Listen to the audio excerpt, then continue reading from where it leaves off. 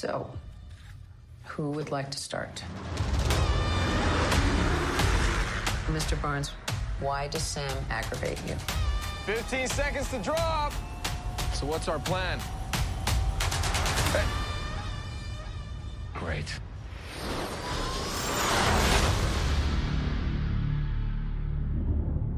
Superheroes cannot be allowed to exist.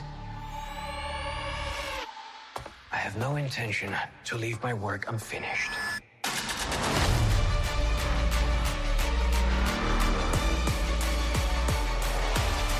The world's upside down right now. Where do we start?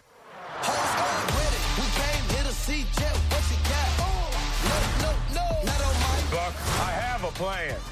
Oh, yeah? What is it? Is you ready? Here we go again, huh? We've been grinding hard on the job. Can't take that from us. Are you ready? Is you ready? You fucking ready? Ready? Is you ready? Are you ready? Is you ready?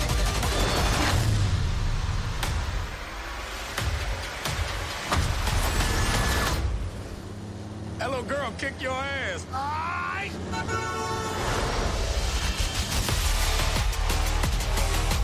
Gotta get that first shot off before that pussy hit me. See? That wasn't so hard. Are you ready? Is you ready? Okay. You say you ready. What are you doing? Whole squad ready. Are you having a staring contest? Are you ready? Is you ready? Just blink. Sweet Jesus. I mean, how old are you?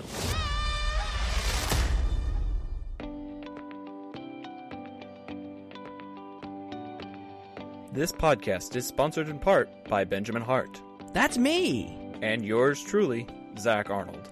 And by participation from listeners like you. So let's tune in to another episode of IPC. IPC. IPC. IPC. IPC.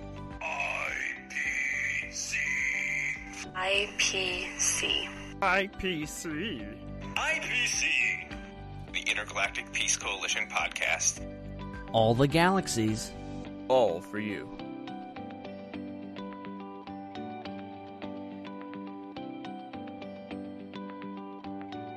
Hey everybody, welcome to another episode of the Intergalactic Peace Coalition podcast. I'm Zach, this is Ben, and we're bringing you another really fan-freaking-tastic episode here on Fandom Empire Network.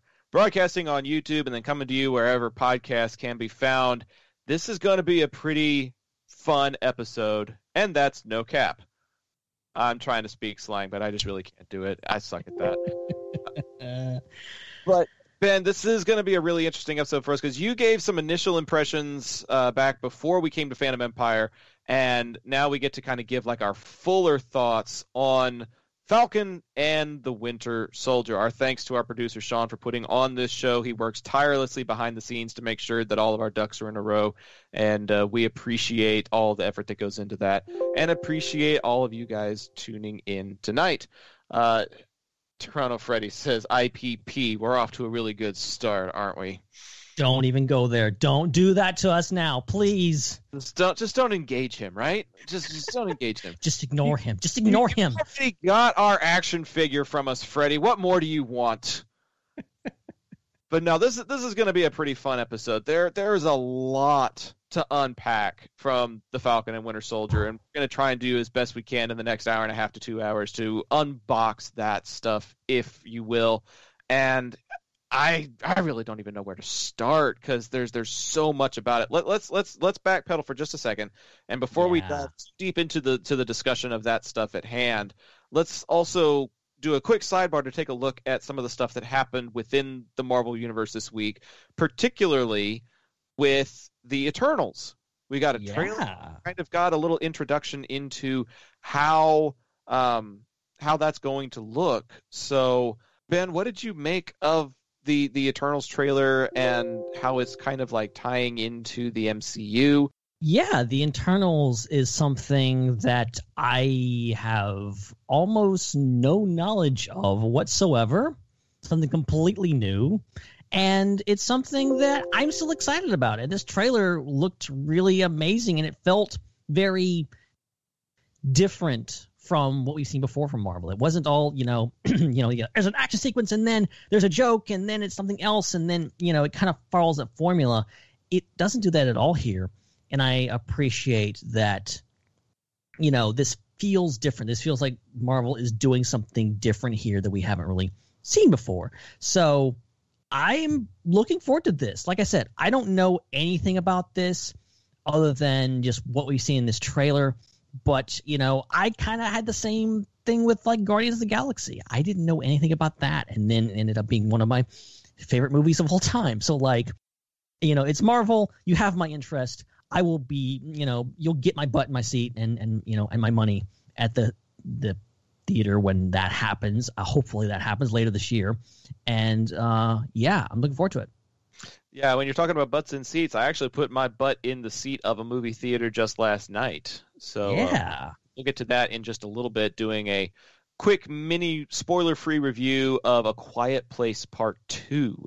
I know that our friends up in Canada haven't been able to get to the movie theater, and it's kind of like a movie theater exclusive right now, so I'm going to try and be spoiler-free as best I can so that, whenever you guys do get an opportunity to see it, I'm not giving away too terribly much. But going to get into that as soon as we finish talking about the Eternals. Chad in the chat, one of our new patrons, says that we look a lot better today. Chad, there's a damn good reason for that. Yeah. We got new webcams between last episode and this one, including a fiasco that made me worry for like half a day that perhaps Ben's webcam was actually being sent to the billing address instead of the shipping address. That scared the living crap out of me, but it didn't happen, and it did get to him literally just a day before the show happened. Yesterday, yeah.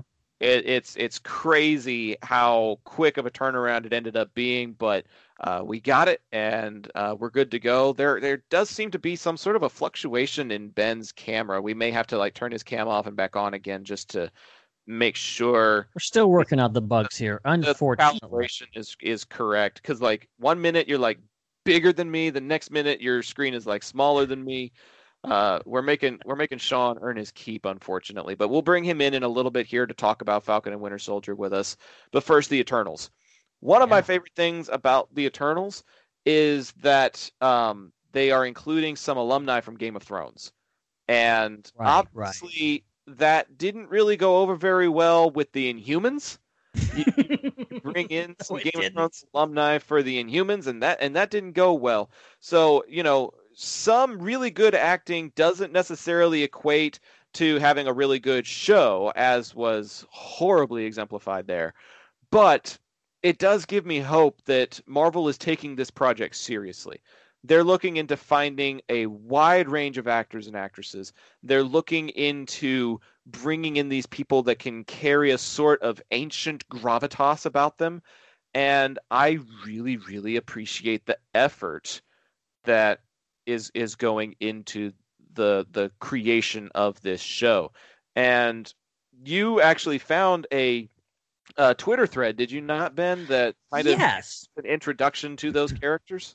Well, yeah. So as I said, I know almost nothing about these characters. I think most people are in the same boat with me, that they don't know much about these guys and girls, and there was this brilliant thread that I stumbled upon. It's from Marvel Perfect Shots at Marvel_shots. You can go look this up for yourself if you want to see all the pictures and stuff like that. And I'll retweet it on the IPC right now, so you can go find it yourself. Just follow us at IPC Podcasts. Nice little social plug there. Follow us. There you go. I just throw them in there. No big deal. But they put out this really great thread and kind of like breaks down the characters and their powers. I'm going to run through this really quick just because I like reading it. It was really enjoyable for me, and I think maybe it'll help you guys like go through it. And the pictures, if you look at the pictures, it'll help you like saying, oh, there's that guy, there's that girl. So First one they name off is Kingo. And this is, and I know I'm going to forget the actors' names now. Oh, good job. It says, I'll think of it before the end of this. It says, Kingo is the Eternal with the power to project cosmic energy projectiles with his hands, over the centuries, he has become enamored with the idea of fame. In present day, he's a famous Bollywood actor. So that doesn't surprise me. So this kind of like introduces the idea that I kind of assume is going to happen in this movie, is that like you see at the beginning of the trailer, there is like a moment where the ship comes in. You see like these primitive people, assuming maybe even thousands of years ago, like seeing the ship come in and they interact with them, and they're like making like, obviously one person like has like the power to like make water out of nothing, and like they're making water for them and whatever. And later on this list, it kind of goes into like their, grooming of humanity and giving them these certain things. It seems like they show up, they're aliens from outer space, as you do. And they show up, and then they kind of like integrate themselves into society. They kind of like split off and they go do different things. And Kingo, who is played by, I can't freaking remember his name. You can see his face. He's in in this dance number thing in the trailer. You see him. I'm gonna say it again. Kumail Nanjiani. Kumail Nanjiani. Thank you very much. BB, and I hope I didn't mispronounce it. I know I've mispronounced it. it. Robin later will correct me in about 3 days. Oh, we love you, Robin. So that's his deal, and I would go through this quickly, and I'm definitely not. So I'm going to go to the next one. This is Makari. Makari is the fastest woman in the universe. She uses only her cosmically powered super speed to scout planets for the Eternals, and as the only deaf Eternal, the sonic boom that accompanies her cosmic running does not affect her. And the interesting part of this is that I genuinely don't know the actress's name here, but she is actually deaf. She is legitimately deaf. The actress is Lauren Ridloff. There you go. And she is like genuinely deaf. So you will see a deaf character played by a deaf person, which is fantastic representation. And I'm looking forward to Quiet Place Part 2 also. There you go. There you go. That's great. Up next, we've got Gilgamesh, which is just a great name. I love Gilgamesh. It just rolls off the tongue. He is the strongest and kindest member of the team, capable of projecting a powerful exoskeleton of cosmic energy. Gilgamesh is a fierce warrior who has become legendary for his fights with deviants through history. And the name of this actor is... Oh, I put my phone down. Ma Dong Sok. Ma Dong Sok. Okay, cool. And then we got, I know this one. I'm trying to do stuff in the chat and like keep up with what you're saying. I know. I'm sorry. Multitasking, guys. Apologies. Right. Thena, played by Angelina Jolie. Angelina Jolie is in the MCU now. This is amazing. And Thena is a fierce warrior, more comfortable in battle than any other place. She has the ability to use cosmic energy to form any handheld weapon she can think of. Often surly and aloof, she forges an unlikely friendship with Gilgamesh that spans centuries. So, like, you see her, like, wielding, like, a glowing sword, and, like, seemingly she can just, make those out of thin air. She can come up with whatever she can think of, I guess, which is... uses cosmic energy to create a sword or a battle axe or what have you. Exactly. That's actually pretty cool. Like cool power. Not even Jedi can do that. They have to like go to the caves of Ilum and create their lightsabers, but this lady can just be like, "Oh, laser sword." She's just good to go. Yeah. And that's what's cool about like all these characters so far that I've seen is like they're like we've seen like I guess the closest is like Makari. She's fast. Like we've seen fast people, we've seen Quicksilver, but no one to this thing, and I'm assuming she's probably a lot faster than Quicksilver. Probably she creates like sonic booms and stuff like that. So that's pretty cool. And then we have Icarus, who is played by Richard Madden. One of the Game of Thrones alumni. There you go. And Icarus is the tactical leader and most powerful Eternal and takes pride in keeping the other Eternals safe, moral, kind, and charismatic. Icarus boasts the power of incredible strength, flight, and the ability to project beams of energy, intense cosmic energy from his eyes. So, sounds like just like a really cool Cyclops. Superman dude. Yeah, like a Superman Cyclops combo or something like that, maybe. And he's the guy at the end of the trailer, for those that don't know, who is like bragging about, "Hey, I'll lead the Avengers," and then they all laugh at him. So, yep, I remember that. I remember that. And then up next, we have Selma Hayek's character, Ajak. Ajak is the spiritual leader of the team since they arrived here from their home planet to help defend humanity. Ajak can not only heal humans and Eternals alike, but she is able to communicate with the Celestials as well. So maybe a lot of cosmic history in there. You know, obviously we've got Ego, we've got, you know, things from the past, Celestial stuff connected to the Guardians. You know, maybe we'll see some connections we're not expecting here.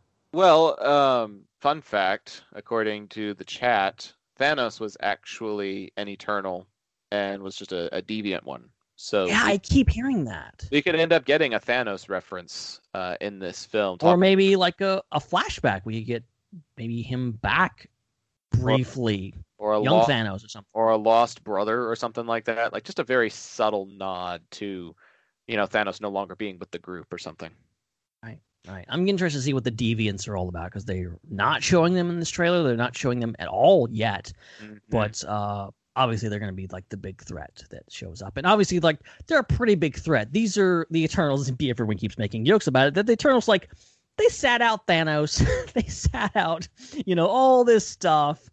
And now they're just like, oh, yeah, now we're going to step in. It's like, guys, where were you all this time? What are you doing? They said like they didn't want to intervene, but now they're stepping in. Like that's oddly convenient, isn't it?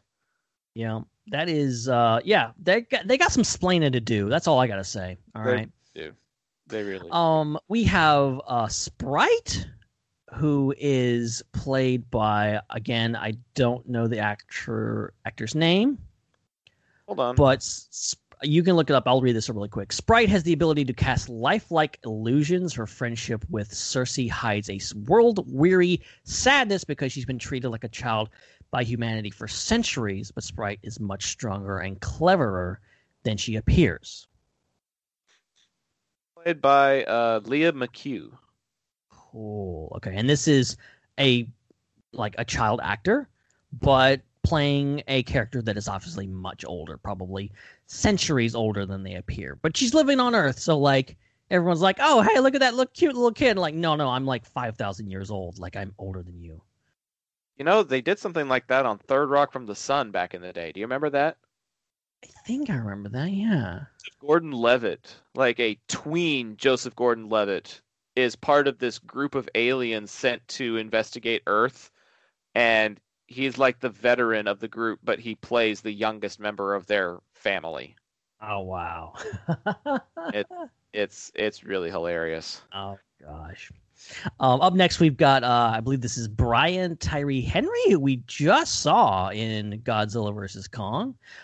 He plays Phastos, and it says, Phastos is blessed with the power of invention. He's able to create whatever he can imagine, provided that he has enough raw materials at his disposal. Over the centuries, he has helped nudge humanity towards technology, while also always keeping his brilliance hidden. So, like, I think that's a cool superpower. Like, you know, like, you can't fly or whatever, but, like, I can just, like, make whatever I want. I can just invent stuff out of thin air. That's pretty cool. So he can invent stuff out of thin air. There's another Eternal that can just create weapons out of thin air. Like, there's a lot of cosmic energy, a lot of cosmic abilities being thrown into this. It's very interesting. Yeah. Up next, we've got Druig. Druig, I'm sure I'm pronouncing that wrong, but Druig can use cosmic energy to control the minds of men. Oh, that's an interesting power. Druig has become withdrawn from the other Eternals because he disagrees with how they've interacted with mankind over the years. He's going to be played by Barry Cohen. Yeah. I think it's Koenig, I don't know. Koghan. Please help me with my pronunciations. People from other countries, because I don't like to pronounce things incorrectly. But I think we can see kind of the points of tension here. He's a guy who can control minds, and he is like the rest of the Eternals are like, we can't get involved. We have this immense power. We have to lock ourselves away and not get involved with, like, we can nudge humanity, but we can't really get, like, we can't save them. We can't, like, change the course of history. And maybe he disagrees with that. And I think, I don't know if he'll be a villain in this movie, but I've heard some speculation that maybe down the road he will be an antagonist. That seems very possible. I mean, take a look at Crosshair, for example. There you go. In the Clone Wars, Crosshair was just a member of the team, a rather quiet member of the team, but a member of the team. And then Bad Batch comes around, and all of a sudden, like, character development changes for the worst. So that was interesting. I'm assuming you've seen the new episode of the Bad Batch. The newest one? No. Ace, really? I've seen a Star Wars that Ben hasn't?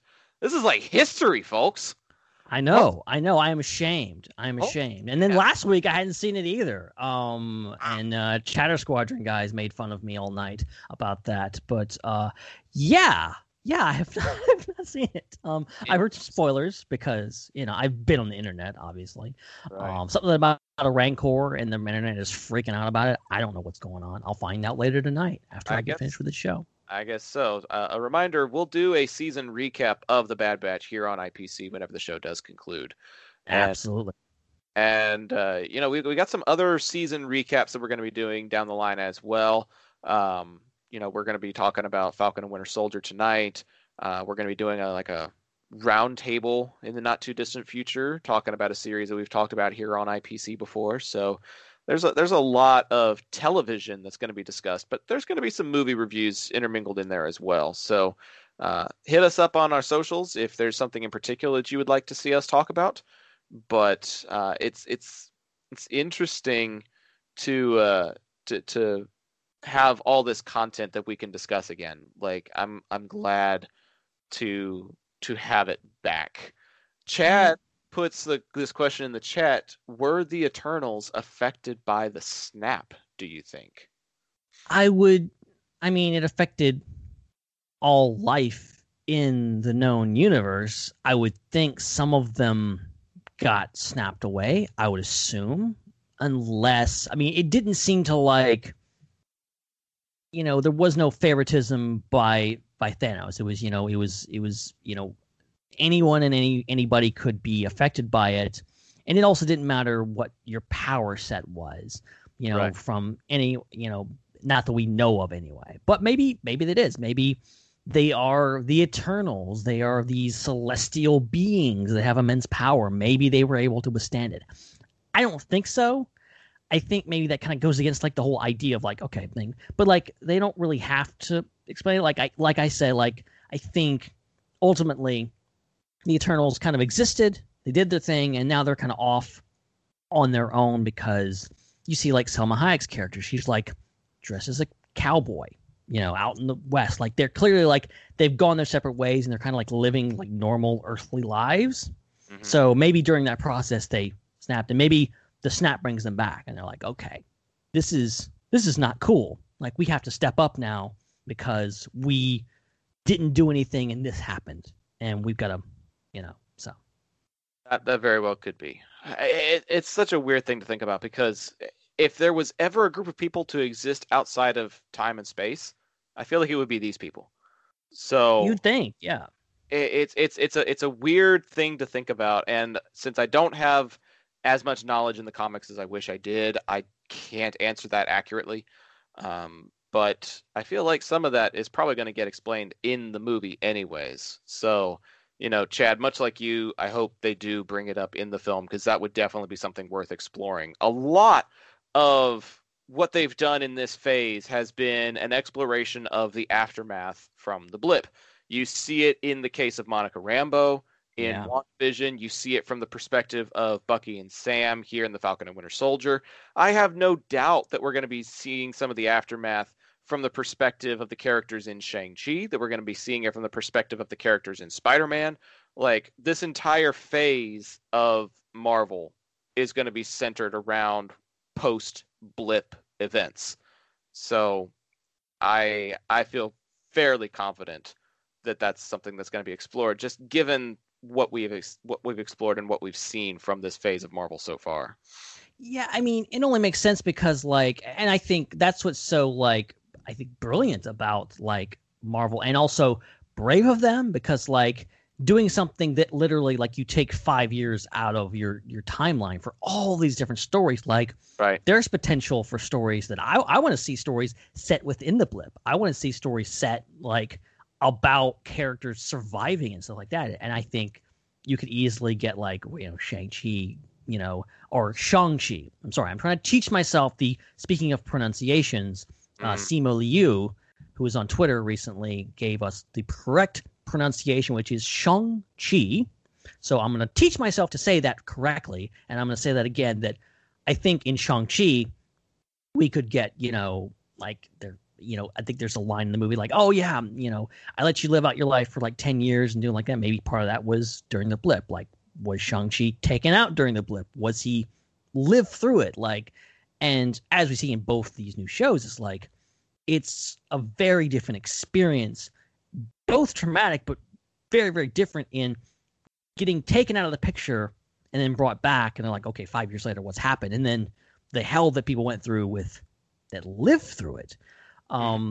It's something that I think I hope they continue. I think they will. I think they really have to. I think they have to kind of address it, because it's like that's a huge gap in time, Right. and it's a huge character developing time, and you know, it's just it's all part of it. So I'm looking forward to seeing how they handle it in these upcoming movies, and we're gonna get 4 of them this year, plus Loki and a bunch of other stuff. I was saying that to my girlfriend like the other day. I was like, there's a lot of catching up that cinemas are trying to do, because there's going to be movies that were postponed from last year, movies that were already scheduled to release this year, movies that are re-releasing because they were in theaters when, you know, hardly anybody was going. Tom and Jerry is getting a re-release. It wouldn't surprise me if something like Trolls World Tour got a theatrical release. So there's definitely like a game of catch up being played, which kind of disappoints me about Luca. I feel like Disney and Pixar kind of jumped the gun a little bit on deciding to make it a Disney Plus exclusive, because now that the US is opening up to the degree that it is, I feel like it would make a lot of money at the box office taking your family to go see a Pixar film like Luca. And they're really missing out on an opportunity like that. But yeah, we're going to be getting Shang-Chi, we're going to be getting Spider-Man, we're going to be getting Black Widow, postponed from a year ago, and we're getting the Eternals. So all of that in the next 6 to 7 months. It's crazy to think about. Yeah, and I also kind of agree with you. And I've heard even some whispers about, like, the crew behind that work at Pixar, like, are not happy that, like, they're pissed. Yeah, their movie, you know, they make this movie with the expectation, like, people are going to see this in a theater, and, like, there's whole thing, and still we still, like, you know, when it's released on Disney Plus, there's no, like, oh, box office numbers or whatever. It's just like, it's just out there and people talk about it. And yes, word of mouth is good. I personally will go see a movie if I hear good word of mouth about it. But ultimately, there's no, like, reports about, oh, it made this much money or whatever. I'm not making any money. And, like, we know movie making is a business. Movies don't get sequels unless they make a certain amount of money. They make their money back. It's all monetary based. And it sucks that, like, you know, they treat Pixar movies as second class. And I think that's really sad considering the quality of Pixar. Pixar makes some of the best movies out there, period. Their animated movies, their little old cartoon movies are better than most other movies out there get released per year. It's kind of sad that Disney is like, oh, just put that on Disney Plus. Nobody really cares about that. Like, we do care. I want to see that. I want to see it in the theater. Oh, we definitely care. And the people, the animators, particularly the animators and producers at Pixar are, like, on the verge of not being willing to work on whatever the next project is. That's how pissed they are.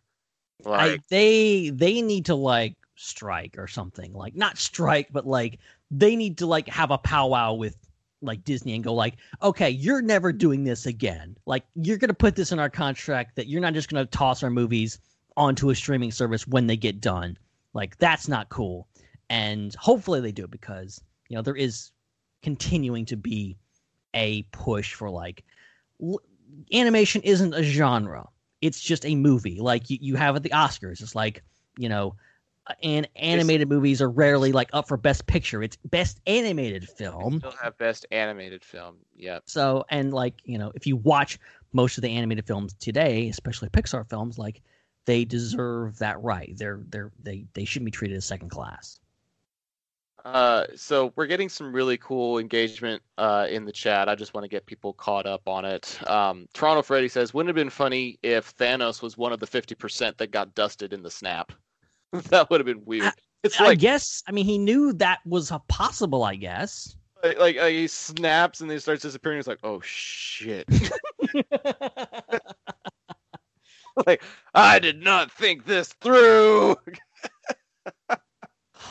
But I mean, I think like obviously Thanos like was very selfless in his selfishness, that like he did all that and was like, okay, if I get dusted, whatever, and then like going back and he tries to destroy the stones. Like that's all he wanted to do, and he did it. If he got blasted in the process and turned to dust, like I guess he didn't care. Flinner sends in a question: are you guys more excited for No Way Home or the Batman? It says Batman for me. No Way Home for me. I'm sorry, I'm all in. You know my thoughts on Spider-Man. Yeah, you love the Spider-Man franchise. I am cooling on it, honestly. We're getting closer and closer to like a teaser. We're getting closer and closer to a trailer, and there's been less and less coming out about the possibility of it being like a Spider-Verse type of film with the crossovers and the cameos that we've been talking about. Obviously, Alfred Molina's involved. I'm excited about that. Yeah. Like the involvement that I thought was happening seems to be less and less likely, whereas I know that there's going to be a lot surrounding the Batman and Robert Pattinson. We've got a trailer for Batman, and we've got nothing on No Way Home yet. I'm very, very close to leaning more in the direction of the Batman as soon as we get a little bit more.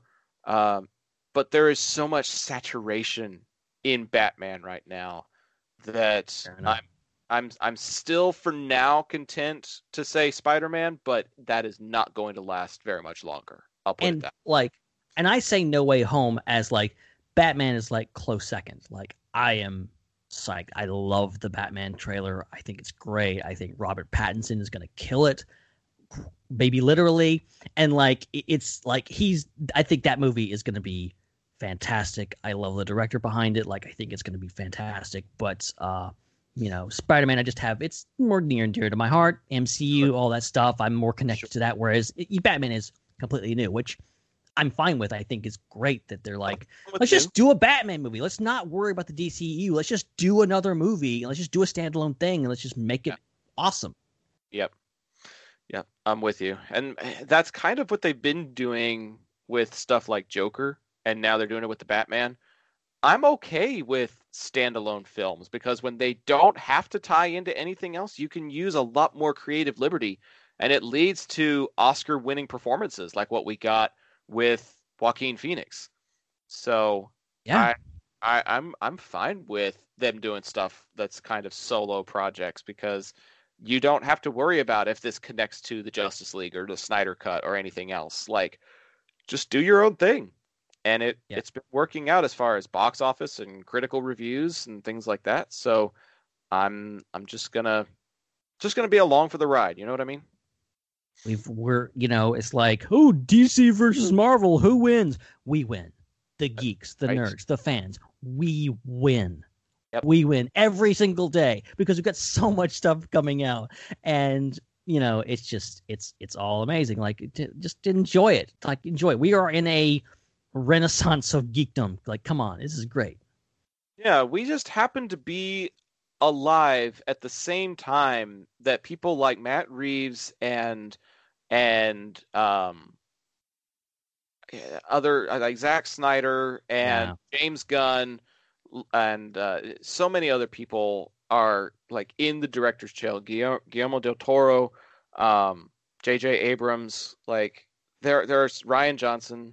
So many great directors out there that are getting really, really fantastic projects that are leading to some really, really great films. And I know that I left some people out. Those were just the names that came up to my head, like right off the top. But there's just a lot of greatness going around right now on the weekly television format front and in the movie front, that there's just so much great media to consume and so little time. Yeah. I mean, we freaking just got a 3-hour long Avengers movie after 3 others, and then we just got a 4-hour long Justice League movie. Yep. Like 15, 20 years ago, those two things seemed impossible. Like that seemed totally just crazy to think about, and here we are.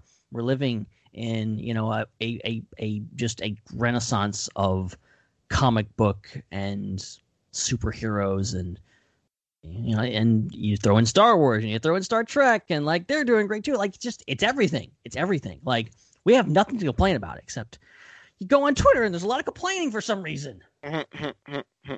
Which is why we are called the Intergalactic Peace Coalition. This is the safe zone, all right? Safe zone. No complaining most of the time. Well, I mean, I might complain about something sometimes just because I'm a little turd and I like to complain sometimes. Gotta let it out sometime. But I have no complaints at all whatsoever about A Quiet Place Part 2. Oh, I'm interested to hear about this. Quick little 5-minute blurb before we get into the main topic of the evening. Went and saw it with my girlfriend and with my buddy Mondo last night. He's kind of like my movie buddy. And we both... That guy, he's all right. He's all right. He only helped me stain my back deck, and he's only doing a stand-up comedy performance in my backyard next month. So, no big deal. He's only my best friend, but whatever. Yeah. But we went to see the movie, and we saw like posters for Cruella, which happened to come out last night as well. And we're like minutes away from the movie starting, and I lean over and I'm like, so you're telling me we could have gone to see Cruella instead of this? And he looks at me, he's like, I freaking wanted to see Cruella first. I got to troll him so hard at that point, but like I loaned him my copy of Quiet Place 1 so that he could get caught up on it, and he was like, dude, I'm so ready for this film. I've got so many thoughts from the first one that I hope they answer in the second one. And lo and behold, they did. Like a lot of the questions, a lot of the concerns that he had from the first movie got answered. A lot of the world building that I was hoping for, based on the stuff that happened in the first film, actually came to pass. There was just some great character development, some great storytelling. You get to see the creatures a little bit more and see them in action. There's a little bit of an origin to it. We've seen John Krasinski make an appearance, and he's got a little role in this, even though his character died in the last film. So there's some throwback, some flashback. There's a lot of progression moving forward. You learn some things about the creature that you didn't know before, and overall, it carries a lot of that hold your breath intensity that you get from the first movie, while also giving you some new. There's some new stuff in there that we didn't experience before, and it helps grow the story. It helps continue the story. And it actually makes this franchise better, in my opinion. Wow. Quiet Place on its own is a good standalone film, but this movie helps kind of turn it into a franchise, more or less. And so I'm really intrigued to see what the rest of the world is going to end up thinking of this, and I'm hopeful that the reception is warm enough that they create a third film, because what they told here was excellent, and I want more.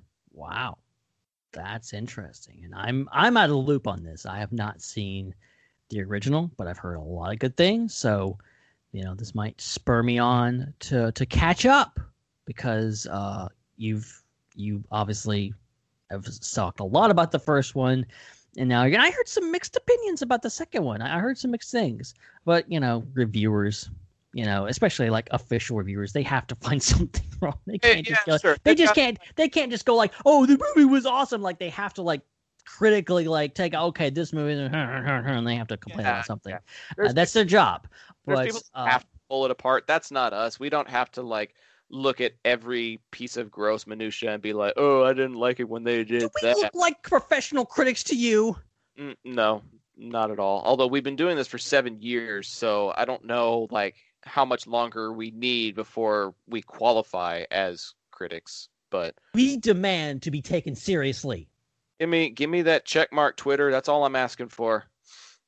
I'm telling you. Jesse Bennett, one of our patrons, joined this past week, is here in the chat. Thanks for joining us, Jesse, and thanks for becoming a patron. If you're interested in becoming a patron of this program, hit us up at patreon.com/IPC podcast. That is our last giveaway that we are doing. It involves being a patron of the show, and we have a really big IPC-themed giveaway that we're going to do once we get to 10 patrons. We're at 3 right now, so we need 7 more.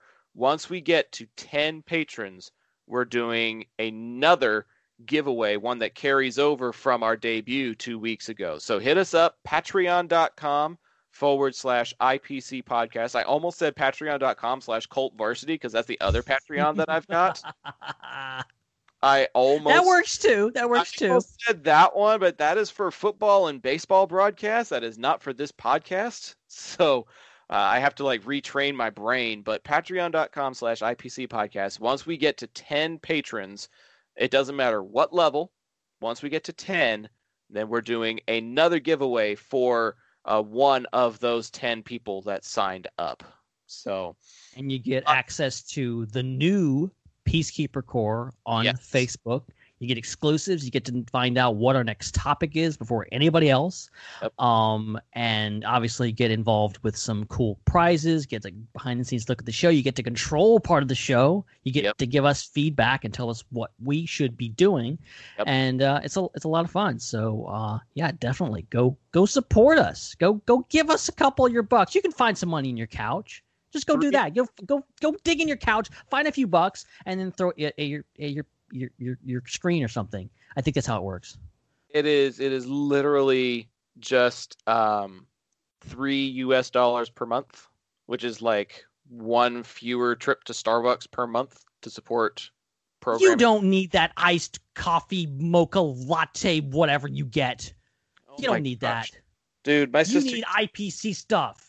My sister used to work at Starbucks, and she had this guy that came in like literally every day who like I think he lived in Japan or something for a while, and there was a particular chai tea that he liked that he has never been able to get anywhere else until he like tweaked and customized a certain Starbucks chai tea latte order to be almost exactly like how the tea in Japan tasted.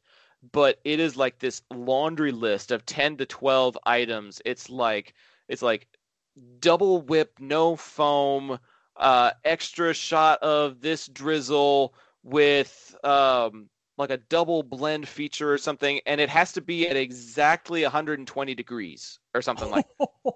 Wow. And like they give it to him and he takes a sip and he can tell if it's too hot or too cold. That's how often he drinks this thing. Oh, they gotta hate this guy. Do they not hate this guy? They actually kind of love him because from what she said, he was actually pretty sweet about it. Like even if they messed it up, like he was really nice about it. But That's he good. came in like every day and spent like, I don't know, $6 on this order or something. And so he was spending like $30 a week on this particular drink. Oh my God. How much disposable income do you have? To go on coffee or tea or whatever. I was just picturing a guy just kind of coming in and like they fix it. They spend like 20 minutes like fixing this prepared drink and they're like, no, that's not right. That's not right. Go back and do it again. Like, hopefully he wasn't like that. No, I don't think he was. But Melissa says Starbucks is the worst. Dunkin' yum. Do you have a Dunkin' anywhere near you, Ben? No, there's no Dunkin' down here. Oh, but maybe there's one. They've recently started encroaching on my space here. But we've characteristically there's no Dunkins in the southeast. They just put one in down the street from where I live, and it's a combo with a Baskin Robbins. Oh, I think I have seen those. I think in New Orleans, Louisiana. I think that's crazy. That would definitely be a place that you'd see something like that. They don't call themselves Dunkin' Donuts anymore though, because they're more than just donuts. They're just Dunkin'. They're just Dunkin' because they have coffee, they have croissants, they have matchis. Yeah, croissants. sounds like a Wookiee hacking up a hairball. It's like, I think that's my best Boskin impression. That's exactly. And so they've got all these other things, including like these things that look like store-bought hash browns that they smashed with a hammer. I'm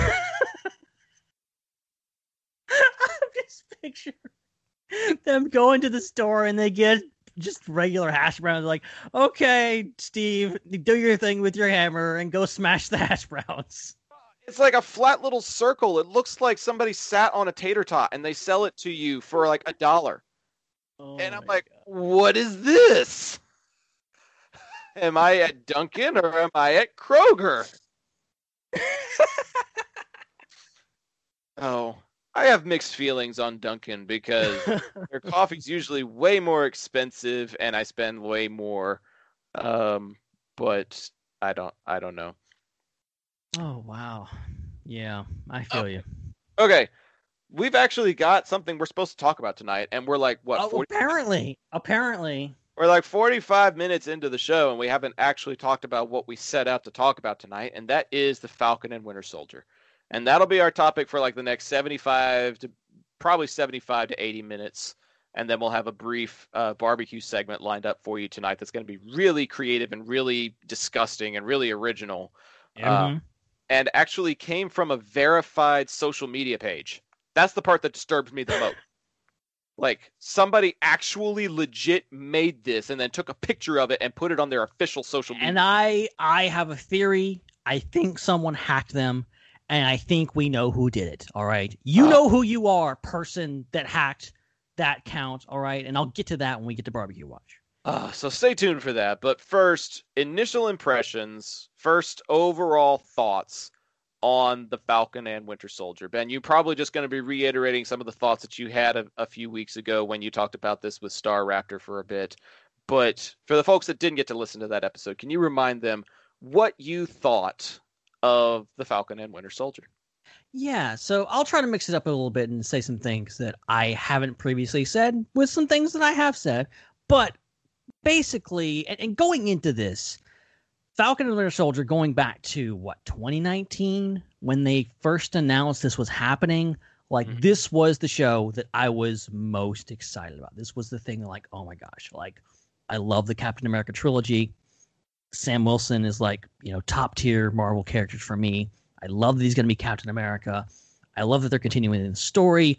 They're giving these two characters that have just been kind of side characters, Bucky and Sam, they're giving them their own story, their own series. This is great. And maybe it'll be more introspective. I had all these things in mind for what the show could be, and I was so enamored by it. And of course, everything happened, and if you watch the behind the scenes thing, and it's like they filmed for 2 days, and then lockdowns happened and they couldn't finish it. So it's been a long time. Finally getting to see this, and this was actually supposed to be the first series up, I think, that was released on Disney Plus, but it ended up being WandaVision. Mm-hmm. So because of that, I went into WandaVision going okay, this looks fun, but I'm not really this isn't what I'm here for. I'm looking forward to Falcon and Winter Soldier. Then, as I proceeded to be absolutely blown away by WandaVision, I think as most people were, and how wonderful that show was, how creative it was, and how unexpected it was in regards to doing new things. And as I've said in the past, there's few shows out there we're a good while into this whole TV show thing. TV has been a thing for a very long time. And coming up on a show that you're wow, I haven't quite seen anything like that before. That's impressive. And Marvel did it with WandaVision. And that's why, like, I give it the edge for, like, originality and, like, doing something that just had never been done before. And so WandaVision was amazing. I loved WandaVision. And then I was coming out of that going into this show going like, man, how could that be better? How could they top WandaVision? Because that was fantastic. And I'm here to say, I think they did top it. My personal opinion. Obviously, it's apples to oranges. You can't really compare them. We compared them on a couple of episodes ago, but like, you know, mostly like they're two completely different shows. And obviously they're going to be able to different people. And everyone's going to have different opinions. But for me personally, Falcon and Winter Soldier did everything that I wanted to do and more. You know, I was looking for a show that was introspective, that was giving us something more of these characters that had been there for a while, but you never got to like see this world from their point of view. I wanted to see the aftermath of the snap and their perspective on it. I wanted U.S. Agent. You know, I wanted all this stuff, and it just kept giving it to me. And it really felt like for a while that this show was made specifically for me because it was just hitting on all the marks.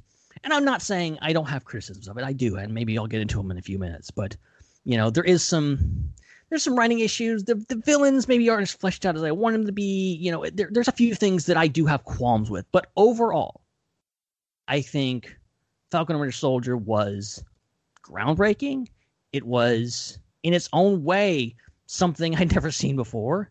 And also just gave me the continuation of this story that I really, really wanted. And made me appreciate both these characters and all the other characters in the show so much more. And so, you know, I know this is probably a one-time thing, and we probably won't get a season 2. I would love it if we got a season 2, but I'm thrilled that we're getting Captain America 4 because that's going to be obviously a continuation of this, and I'm beyond excited for that. But ultimately, I'm out of breath here, and so I'm just going to say I freaking love this show. So there's definitely kind of some mixed thoughts in the chat right now because Toronto Freddy says it's okay. Oh. WandaVision is better, he says. Jesse comments, says it was a great point of view of dealing with PTSD, handled racial issues well, loved it. And then Freddy kind of confronts Sean, who says it's the best MCU series yet. We'll bring our producer in to kind of discuss that in just a second, because we actually have a segment tonight that is just fan input. People that are part of the Intergalactic Peace Hangout, we asked them, what topics do you want us to cover tonight? And we got some really great input. And so when we get to that segment, we're going to bring Sean on to discuss all those things with us. But Freddie kind of calls him out and says, have you seen WandaVision yet? And he's like, so I'm going to assume not. Don't really think you can come to that conclusion until you have. Matthew, kind of a newcomer. I don't think I saw you a couple of weeks ago, Matthew. Thanks for joining us tonight.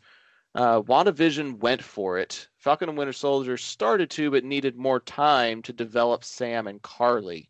I bought Sam's transformation. That was my effort to be positive. My main question, copy and paste from Facebook, how do Americans perceive Walker's story, character, and motivations? I don't have that perspective, so I'm curious to hear from those who do.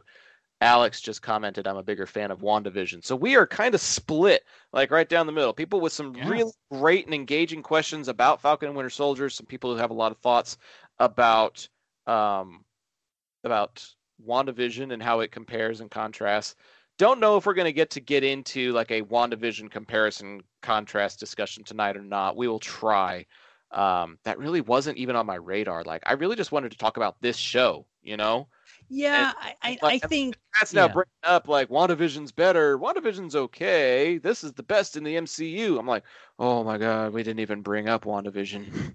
Yeah, I think they are two different shows, and I think they're obviously going to appeal to different people and different things. Like WandaVision was just this new thing that we'd never seen before. Falcon and Winter Soldier, for all the greatness that it is, I think is a more stereotypical, for lack of a better term, type of Marvel story that we're used to, even though it did go to some places we weren't expecting. it still kind of gave us that. So I think it was scratching that itch for me because I like the MCU. I enjoy most MCU movies. So like something that's more familiar was welcomed for me. But if you are, say, you're bored with MCU movies, you're not totally into all these movies, WandaVision was like, and I heard a lot of people go like, oh, I do really like the MCU, but WandaVision was like really scratching that itch. It was giving me something that I'd never seen before. So it's gonna appeal to different people. You know, it's okay. You know, it's okay to have different opinions, guys. I know it's the internet. We all got to agree on something, but Whoa, it's not really the case. we're allowed to have different opinions? God. I know it's wild. It's a wild notion. I know, but Oh, wow. I wonder if we could tell that to like our political leaders. Okay, no, you get yeah, I'm done. kicked out of the internet. So now we've got sound effects. Great. Oh, wonderful. Oh man, that's just what we needed. So For your initial impressions. I want to hear what you have to think. For me personally, I enjoyed the show for what it was. I didn't try and go in with too many expectations for it because I have gone into shows and movies with higher expectations and I get let down from it.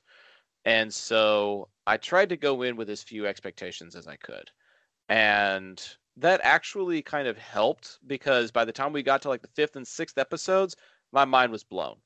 I was really, really enjoying the character development. I was really enjoying the costuming, the action sequences, the culmination of everything, the way everything was kind of coming to a head. Like, it's definitely got a couple of episodes worth of slow burn attached to it, but once it's up and going and once it actually kind of figures out what it's supposed to be doing, I would say episodes 4, 5, and 6 like really take it up a notch. And they've got some great choreography. They've got some great characters, ones that you can sympathize with, even if they're being viewed as the villains by the people in the show. It does address a lot of things like PTSD and the New World Order and systemic racism. Like, there's a lot of really interesting subjects that get addressed in this show, and they do it in a superhero type of manner. Like, it's a very interesting blend of using superheroes that we have grown to trust and appreciate and respect over the years, and it's like now they have a platform. Now they have a voice. Now that they have saved the galaxy in Avengers Endgame, now they have an opportunity to voice how they feel about certain things. And you know, I guess I'm a little torn on it. Like, in one sense, I really appreciate and respect it. But in another sense, I'm like, we've gotten this far without that. Why did we need it now?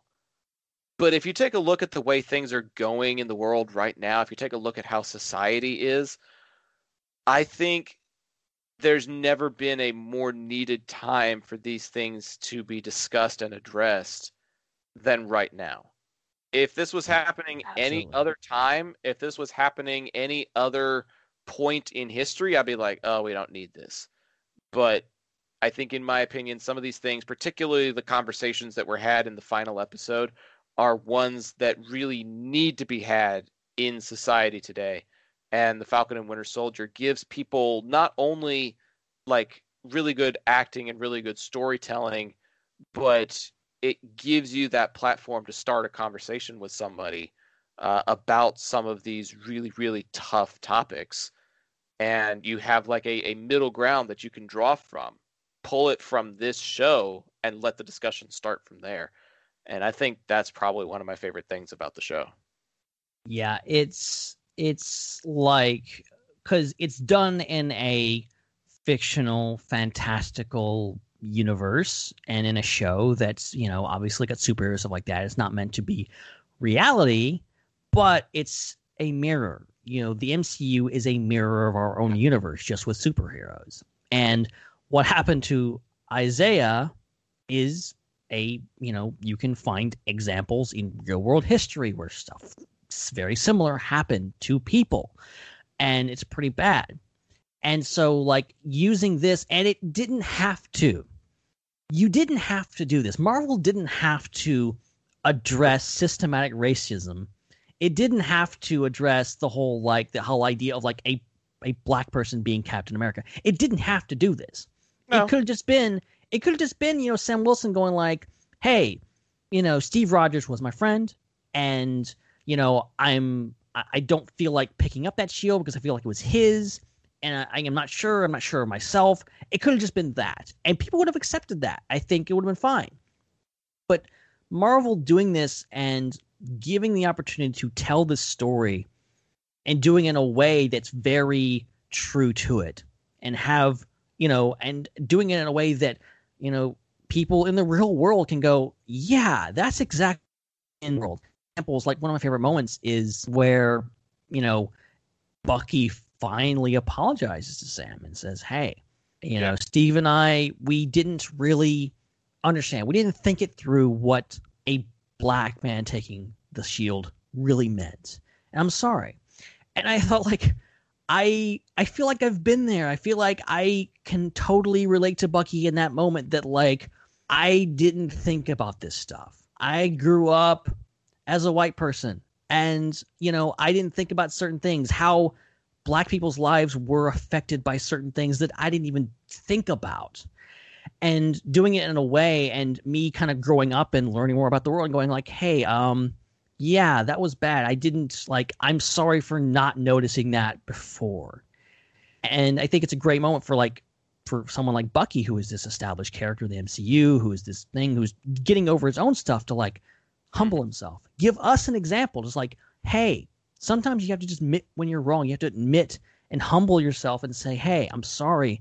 I didn't realize this, but I'm learning, and I'm growing, and I'm evolving, and I'm learning about your experience and your view of the world. And I think that's powerful stuff. It really is. And I think Marvel doing this, I think, was perfect. The timing of it, in my opinion, was as spot on as it could possibly be, because there needs to be a conversation. There needs to be better understanding. There needs to be a place of safety where someone can approach this and say, I want to talk about this, and the other person can be like, I want to talk to you about this. And I think the Falcon and Winter Soldier gives great opportunities to be able to have that type of engaging conversation. And like I said, that's probably one of my favorite elements of the show. But another one of my favorite elements, and I'm just going to be kind of personal for a little bit, was seeing Erin Kellyman as Carly Morgenthau. Yeah. Enfys freaking Nest. She is going to get so many acting offers now based on this show. Rising star. Like, holy damn, did she make me want to join the Flag Smashers? Like, not even kidding, dude. Like, there were elements of what she was talking about, and the conviction and the passion and the energy that she had. It was grabbing. I don't even know what the proper word for it is, but it was magnetizing. Enthralling. Yes.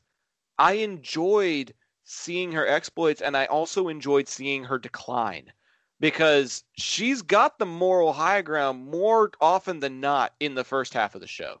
Yeah. Then by the time you get to like 5 and 6, where there are innocents involved, and she's kind of losing perspective and is willing to harm other people to prove her point, like, she starts losing that moral high ground bit by bit.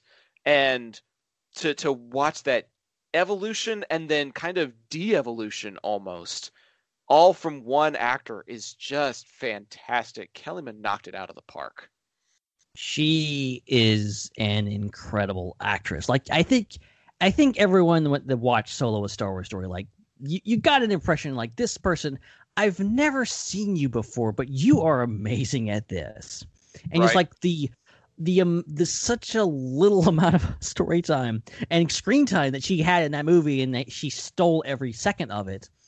I think set her up for success, and then bringing her into this movie it's just, it's phenomenal. And like, it sucks that, spoiler alert, by the end, she's dead. She's not going to be presumably not a part of this this whole thing in the future in the MCU, but it's great to see her. Great to see.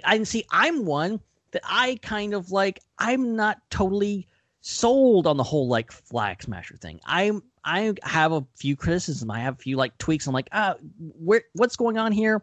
What's the deal? Like, what? I don't think it was as clearly explained as it could have been in regards to like what they want and what happened and why they want it back into the blip and stuff like that. But you still buy into her. You still buy into her, and you're rooting for her. You understand like they're categorizing these Flag Smashers as the villains, but like they don't have a world takeover thing. They're just like, hey, you remember when everyone on Earth was together and united as humans?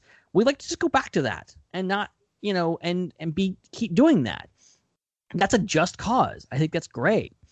And and it's also again kind of apt in a way, because like I can't help but think about the idea of like, you look at how divided we are in the world right now, and the most united the United States ever was after September 11th, and after everything that happened there, and how it didn't matter if you were left or right or whatever, we were in mourning. We came together as a nation. It was this unifying moment for America.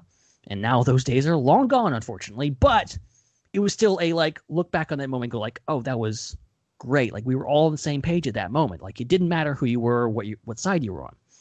That's basically what the Flag Smashers are good looking at. They were in a stage of mourning, a stage of just this awful thing that happened was the snap, the blip, and they, the world came together. Maybe even the universe somehow came together and, opened up their borders and did all this stuff. And now everyone comes back and they're like, okay, let's go back to the status quo. Let's go back to the way things were. And, they're like, nah, let's keep going with this. Let's take what we get. And that's, I like her view of things, even though she goes off the deep end and definitely does some bad things and, is going about it the wrong way. I like Sam's approach to it. I like how he's like, I agree with your fight. I just don't get with how you're fighting it. And him like he's standing up for her in the end after she's dead and saying, look, she had the wrong ideas, but she didn't. She had the right ideas. She just went about it the wrong way. I love that. Right. And that's what made her character so compelling, was maybe she did have some of the right ideas, but like you said, it was more about how she went about doing it, not the fact that maybe a unified world is a bad idea, but more along the lines of maybe we should just go about doing it a different way. And that's why that speech in the sixth episode is so important. I feel like I know we're kind of jumping around a little bit, but I feel like that speech is important in more ways than one, and we'll get to that in just a little bit. But not just Aaron Kellerman. Can we also talk about Daniel Bruhl and his return and Zemo? That guy, like, you didn't realize how little we got of him in Civil War. Then watching him in this and realizing like his range and his acting and like his like turning on the charm and managing to like make himself be a believable, like, not villain, but kind of an anti-hero. And then he danced, and then he did his whole thing, and the world fell in love. I'm gonna start the timer. You've got 1 hour now to talk about his dancing. You promised over in the Intergalactic Peace Hangout. Right. Got to spend at least an hour talking about his dance moves. I read somewhere that like the stuff that ended up in the final cut wasn't even like a fraction of all of the dancing that Bruhl actually did. Like, in that scene, if you watch the episode It's just like this intercutting thing between like them coming back to her hideout and then they're waiting to go out and find the guy that made the serum. It's just a nothing scene, but then they throw in him just going at it. And it's just amazing. Like, out of all the things I expected from the series, Zemo working his stuff on the dance floor was not what I expected at all. Oh, I'm not complaining though. I am definitely. And then they released the Zemo cut. Like, that was great. By popular demand. Yeah, I think that was actually an hour long, which is amazing. Oh, jeez, Louise. Yeah, we'll try and find that and put it in the Intergalactic Peace Hangout for those of you that actually want to spend an hour looking at and talking about those dance moves. But that's just not something we've got the time for tonight. Chad in the chat says a Disney Plus Zemo show is a need. Ben, agree or disagree? I would not be opposed. I think they definitely set him up as a more nuanced character here. They set him up as someone who was vastly more interesting. They added the whole element of, oh yeah, he's rich, he's royalty, he has all this money and all this power, and he's also maybe not evil. Maybe he's just a guy that's just like, Civil War, he was caught by grief, and he wanted to destroy the Avengers, and he did it. But ultimately, coming out of that, he's a very reason. And in a lot of cases in this show, he's a voice of reason. I think he basically calls it. He's talking about super soldiers and how they shouldn't exist. Carly Morgenthau is on a path to destruction, and she will, like he tells Sam, hey, look, either you're going to kill her or she's going to kill you. Like, there is thing. It doesn't quite happen that way, but she does die in the end.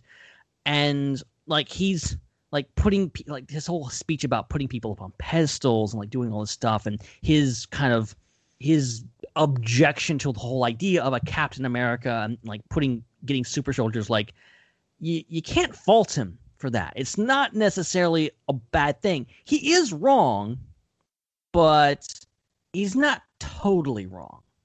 And I think that's part of what makes this show so intriguing is there's a lot of people like that are like, they're not completely wrong, but the way they do it is not completely right either. Zemo is that way. Carly is that way. Even who was it? Wyatt Russell as John Walker. There you go. He's kind of got some pretty good intentions, but he's got some pretty bad methods of doing it. And so, you've got at least 3 different characters in this show that are kind of in this morality gray zone. And it's fun to watch, and it's fun to see them interact with one another as you try and figure all of that stuff out. Like, to see how obscure the world is when it comes to morality and doing the right thing. Even the council members are kind of in this moral gray area. The ones that we see in the finale, like, there's a lot of people that stand up for and believe in one thing or another, and sometimes those things clash. And we get a really good example of what that clash looks like.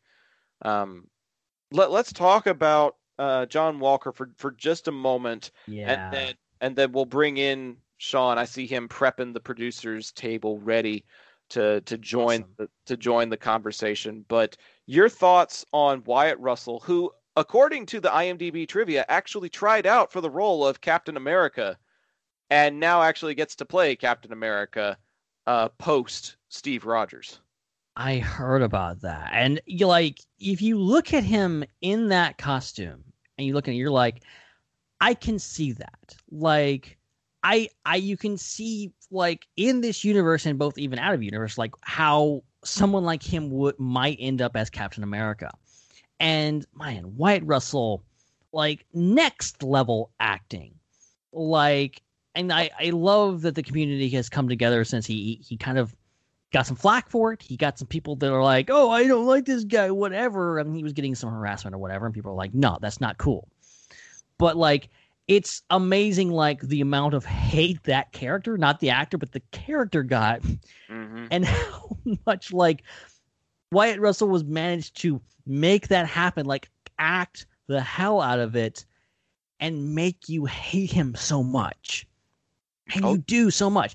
But at the same time, I think his portrayal, and John Walker in particular, was way more nuanced than I ever expected in regards to them introducing him as like, hey, this is a guy that technically speaking, he deserves the shield. He is a good soldier. He is a fantastic soldier. He is actually worthy of the shield, technically speaking. And yes, he's got a massive chip on his shoulder. He's got a massive ego, and he's kind of a jerk. But at the same time, he's kind of got good intentions. He's trying to do good. There is shades of him being genuine, being good. His whole thing about, I'm not trying to be Steve. I'm not trying to be him. I'm just trying to be the best Captain America I can be. Yeah. And I like that about him. I like that and his spiral downwards, him, killing that guy and the whole fight and him becoming, U.S. agent, I think was an amazing turn of events. Dude, when he finished the job, when he used the shield as a weapon in front of everybody, and then they make that like the end of the episode, I was like, holy crap, they went there. They got the blood of the shield and everything, man. It's just... Gosh, the bloody shield is something that would never happen with Steve.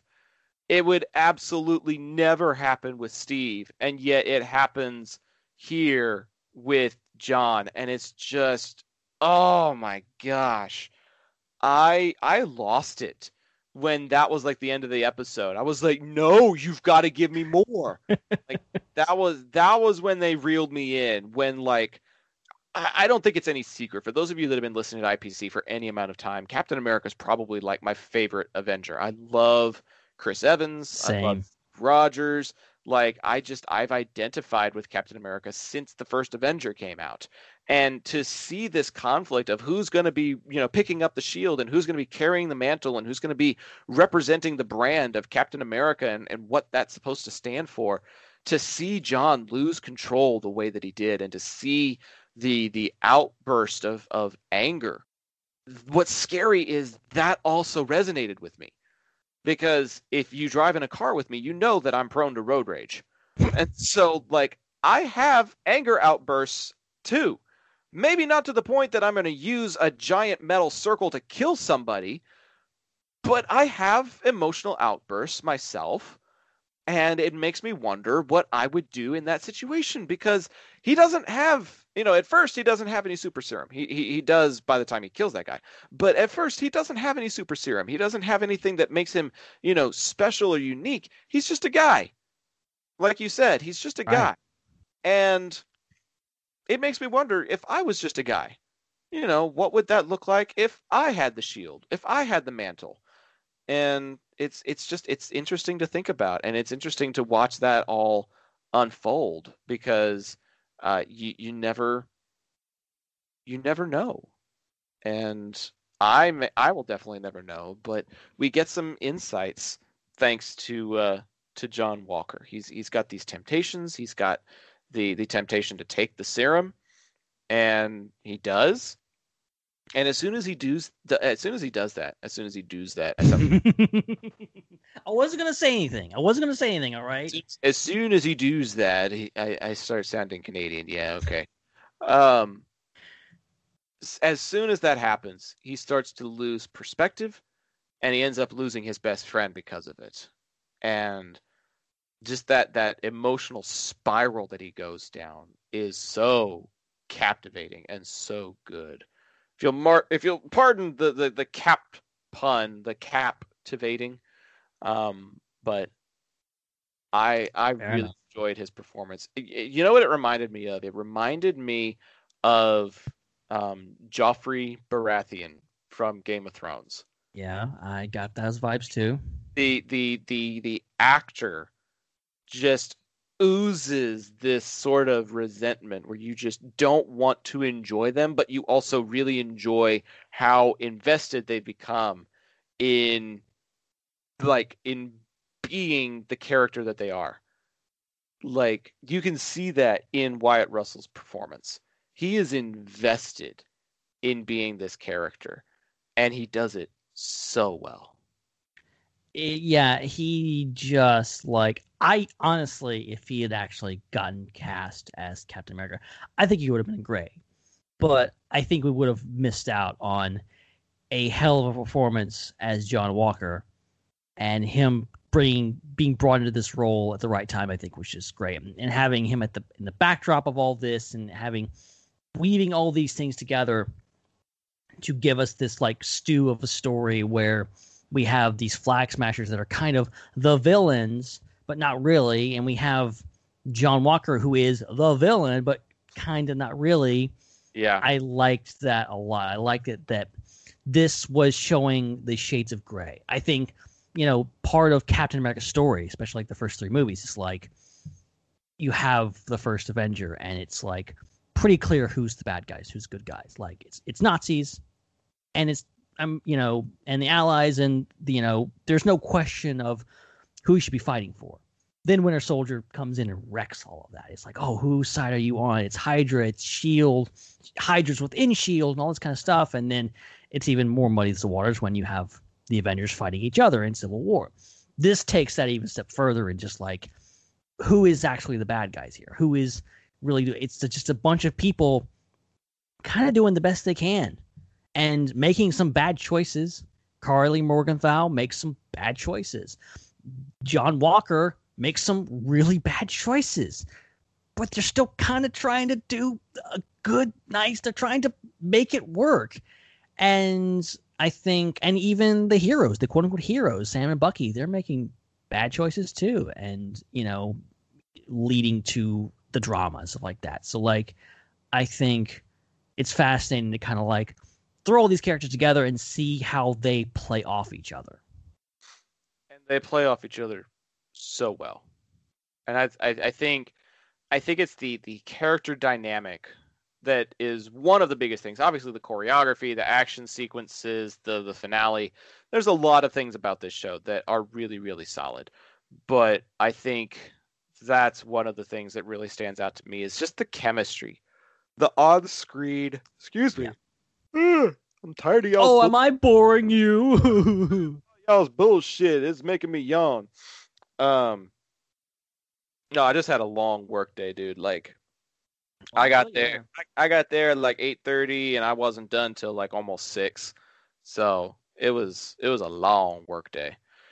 But I love the chemistry because Sam and Carly have a really good scene. You've got the 3-way fight between Sam and Bucky and John. You've got the interactions that you have with the warriors from Wakanda. Remind me of their the Dora Milaje. The Dora Milaje. You get them included in this as well. Did not expect that either. I didn't, but then as soon as they had like those little reminders that Bucky spent like over a year with them, I was like, oh yeah, makes total sense. I just wasn't expecting it. Like, and of course, like, Bucky and Sam break Zemo out of prison. Of course they're going to be pissed off. Of course you're going to piss off Wakandans because, like, oh yeah, he murdered their king. Of course, when you break him out of prison, they're going to be on to you. Yeah, more or less. So yeah, just the chemistry, the development, the interactions. There's just so much that happens in 6 episodes that it's really, really impressive when you stop to think about it. Yeah, absolutely. I think that's the whole thing with like this show is like the whole reason it exists is like I think going back to like the idea that like they like Sebastian Stan and Anthony Mackie never really shared a whole lot of screen time if you think about it. They didn't do a whole lot together in the movies, but when they would go on the press tours and stuff like that, they would always pair those two up, and they were freaking hilarious. Like, they had fantastic chemistry. And even on screen a little bit, the whole thing of, when you move your seat up, no. Like, there was something there that they think, and I always like the fact that, like, basically they're 2 sidekicks. They're 2 best friends of Captain America from different times, And of course, they're not going to get along because it's always weird when you show up and you know somebody, but then you show up at their house and their other friend that you don't know is there. And it's like, it's always a little awkward, just a little bit when you don't know the person. Like, oh, do I like you? Are we friends? Because I know you and he knows you, but and it's weird. And now that mutual friend is gone, how do they deal with that? And that's the whole premise of this show. I think has worked so well, and playing off of Mackie and Stan's just incredible chemistry, I think is great. Well, I've seen other like sitcoms and stuff before where there's like two people that don't hang out with each other, but they both hang out with this mutual friend. Big Bang Theory is a really good example of it. When Leonard and Sheldon aren't in the picture, what happens when you try to get Amy and Howard to do something together? Right. Like Amy usually hangs out with Sheldon, and Howard usually hangs out with Leonard. So when you've got all of them in the room, it makes sense. But as soon as you take out the two pieces of glue in the group, all of a sudden stuff kind of starts to fall apart. And these guys are kind of picking up the pieces now that Steve, who was the glue of their team, is gone, and trying to figure out what the next move is. And there's a lot of shows where when the main characters are gone, the stuff that happens after it is just crap. That 70s show. Oh, I've heard. But this one picks up those pieces and carries it forward in a very logical and progressive manner. And I appreciate the hell out of that.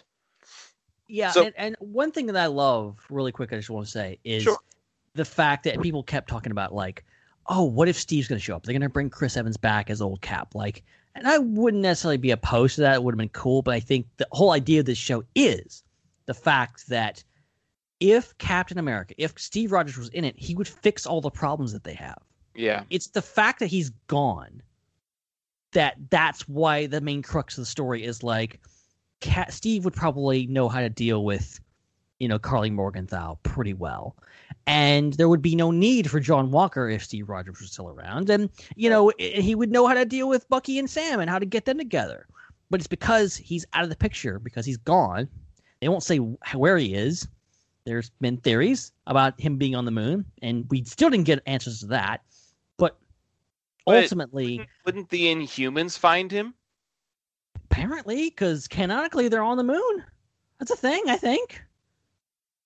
Oh my gosh. I'm done talking about the Inhumans. I'm sorry. Done. That's going to be in season 2 of the Humans. You watch. Oh, God. Chris Evans. Remember, that secret project they keep talking about? Chris Evans is going to be coming back as Captain America. It's the Inhuman season 2. Mark my words. God, no. Please don't give us another season of that. I couldn't even make it through 4 episodes. I just love that the Eternals looks like the better version of that. Or, as I put it in our little group chat, Eternals is to Inhumans what Jurassic Park is to zombies. Oh, there's our zombies reference. Yay, we did it. I was wondering. Take a drink. I was wondering when our obligatory zombies reference was going to happen. Finally did. Oh, man. Speaking of Jurassic Park, I'm not going to get too much on a sidetrack, but the Jurassic franchise is alive and well. I'm just going to put that out there. So I've heard. There's something else that I have not seen, which is Camp Cretaceous, but we might be talking about it pretty soon, maybe. Dude, you've got to watch season 3, not just for podcasting reasons, but just for good television reasons. Oh, my gosh. There's some stuff in there that is like, it's the show may be rated TVY7, but there's some stuff in there that is like the stuff of nightmares. There's stuff in the first 2 seasons like, wow, this is a kid's show? What? It's not a kid's show. It's freaking scary as hell, I'm telling you. I mean, there's kids in it, but it's not a kid's show. Just saying. All right, it's time for our listener feedback section. We posed a question to the people in the chat over at the Intergalactic Peace Hangout. It's a public group. Go look for Intergalactic Peace Hangout on It's actually facebook.com/groups/IPC podcast is the URL for it. Oh, how about that? really easy to find. Then we've got this whole branding thing going on regarding that slogan, IPC podcast. It's really easy to keep up with. But we pose the question: what things do you want us to talk about? What components do you really want us to cover? And there was some really good responses, and that's going to be one of the things that we get to before we give our final overall scores on the Falcon and Winter Soldier for the night. And one of the people that provided feedback asking us to talk about this stuff was our own producer and the founder of Phantom Empire, Sean. So, Sean, I hope you've got that slide ready so that you can join us on the broadcast, bud, because it's time for listener feedback. And Get over here. Get your ass over here, bud. Oh, man, you have got the sweetest setup among the three of us. Now, go away. You're making the rest of us look bad. Shit, man. No, come back. We need you.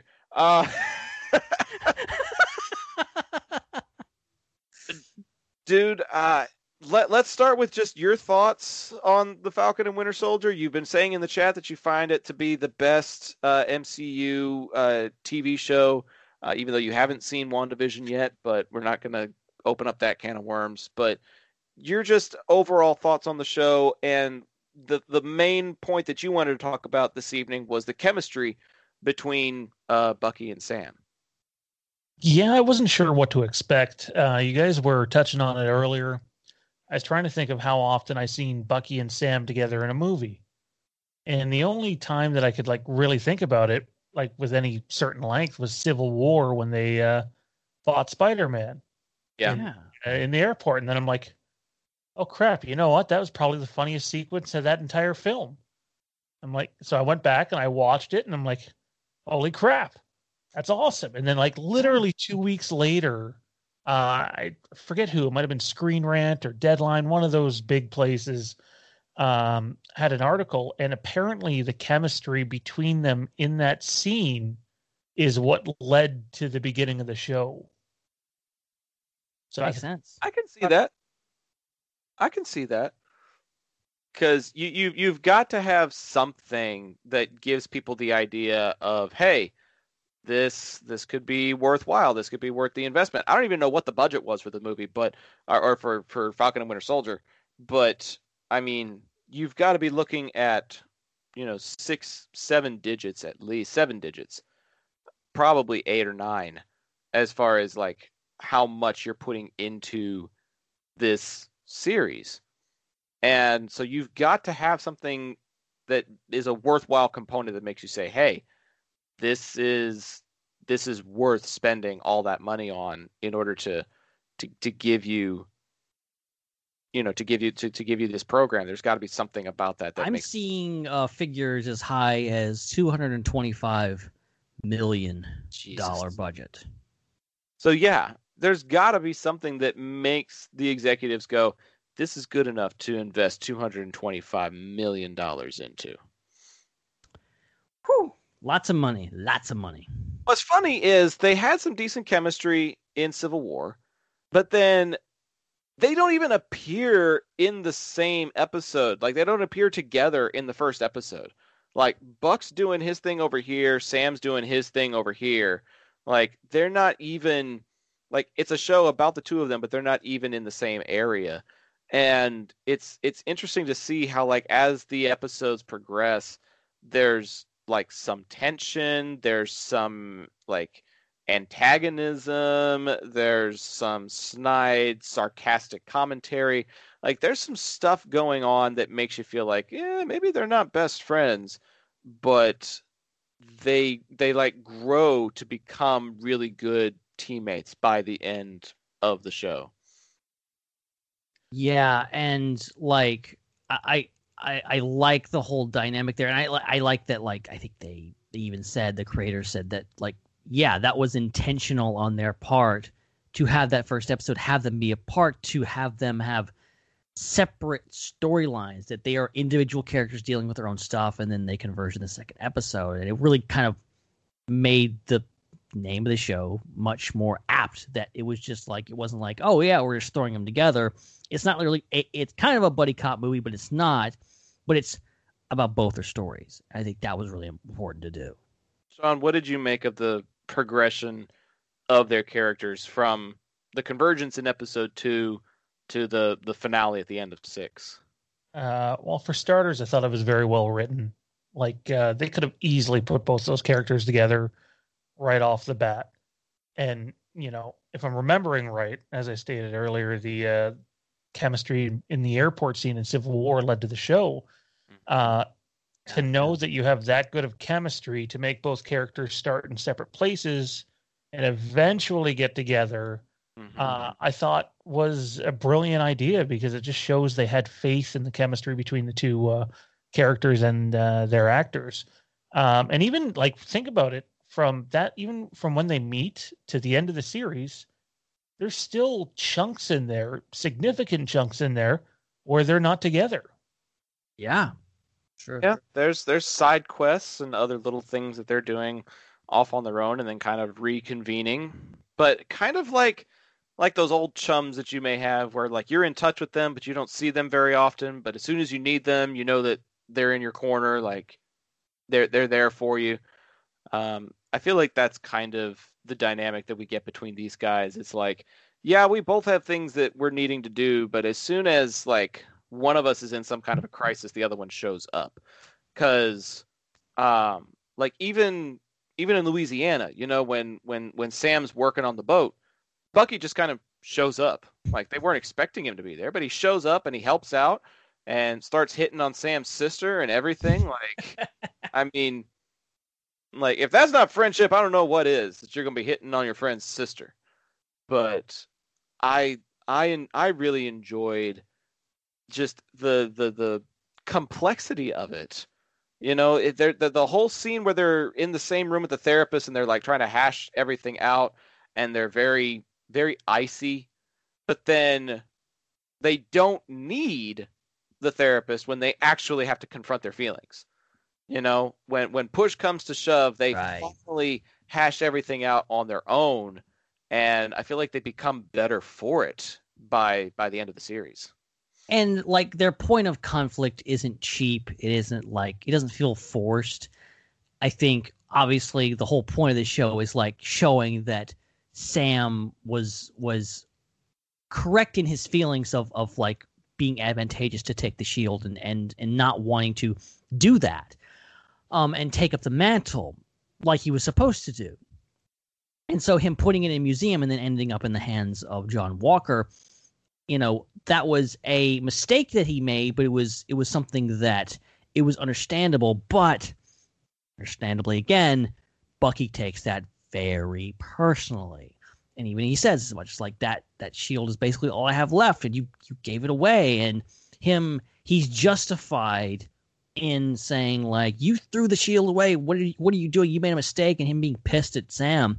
Mm-hmm. But then Sam is justified in that. So their point of view, and them doing all this stuff and coming together at the end and going understanding each other and talking about it and being, and becoming friends over it. That's wonderful character development. Yep, it really is. It really, really is. So much great interpersonal dynamic, and the communications major in me just loves that interpersonal dynamic that you get. But there's some other components that people asked us to talk about as well. Matthias is a longtime listener of the show, and he sent us something that I didn't even catch, but I'm glad somebody did, because I mean, yeah. Okay, here's the deal. I'm not a big Nintendo type of guy, but apparently there is a character in Nintendo who is called Captain Falcon. And he does the Falcon punch. Yeah. Yes, I've played Smash Bros.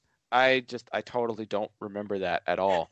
But he says, in the last episode, there's a scene where some people wonder what they should call Falcon now that he uses a Captain America-like suit. One of them mentions Captain Falcon, and I took it as a reference to the Nintendo character with the same name, known for the F-Zero and Super Smash Brothers games.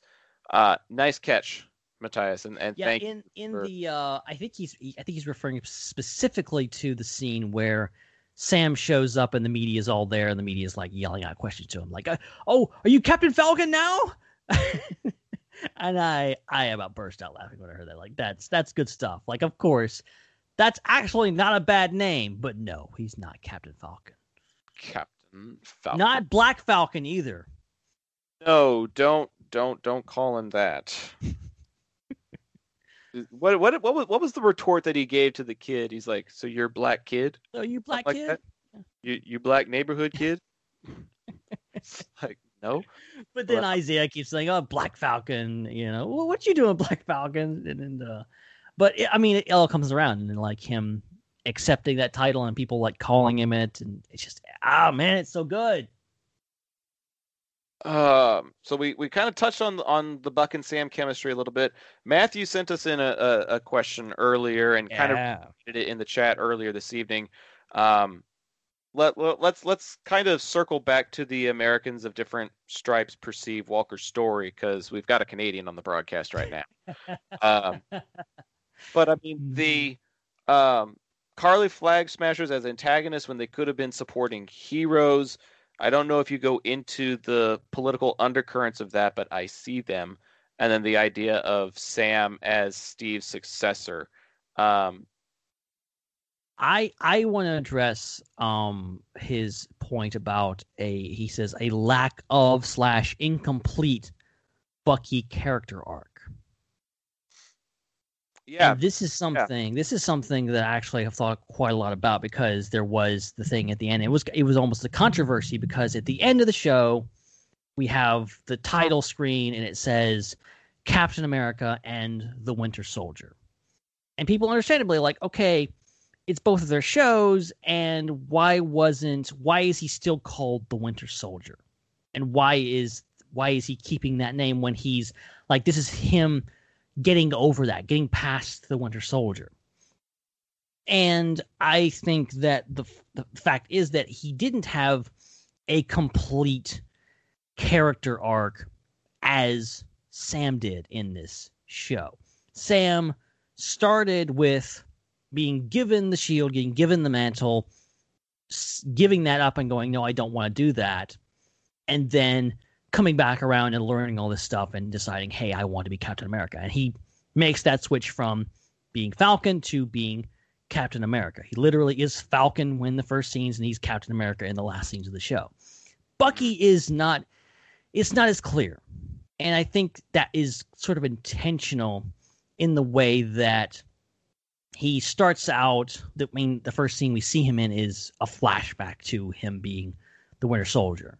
Right. And him having a dream and having nightmares and all this kind of stuff and coming about this. And then even gets worse later because he kind of gets manipulated by Zemo, and he's using the Winter Soldier identity to get into Madripoor and all this kind of stuff.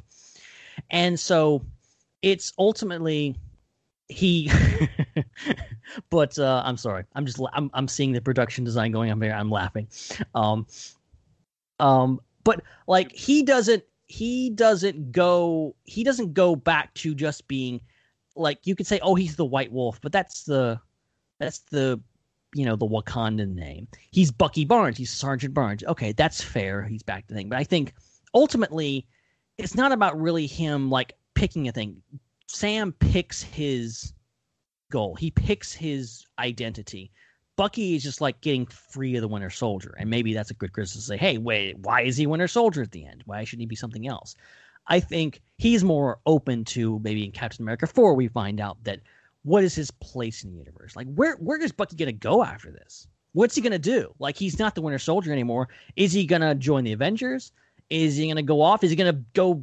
Could he show up in the Eternals? Could he be a character in that? Could he go up with Guardians of the Galaxy? Could be go off into space somewhere? Like, he could go anywhere, but that's not really decided yet. And I think that's intentional. I think that's actually interesting because it gives them room to like, okay, we've established Bucky as being through with the Winter Soldier stuff. Now let's go further and go, where does he go next?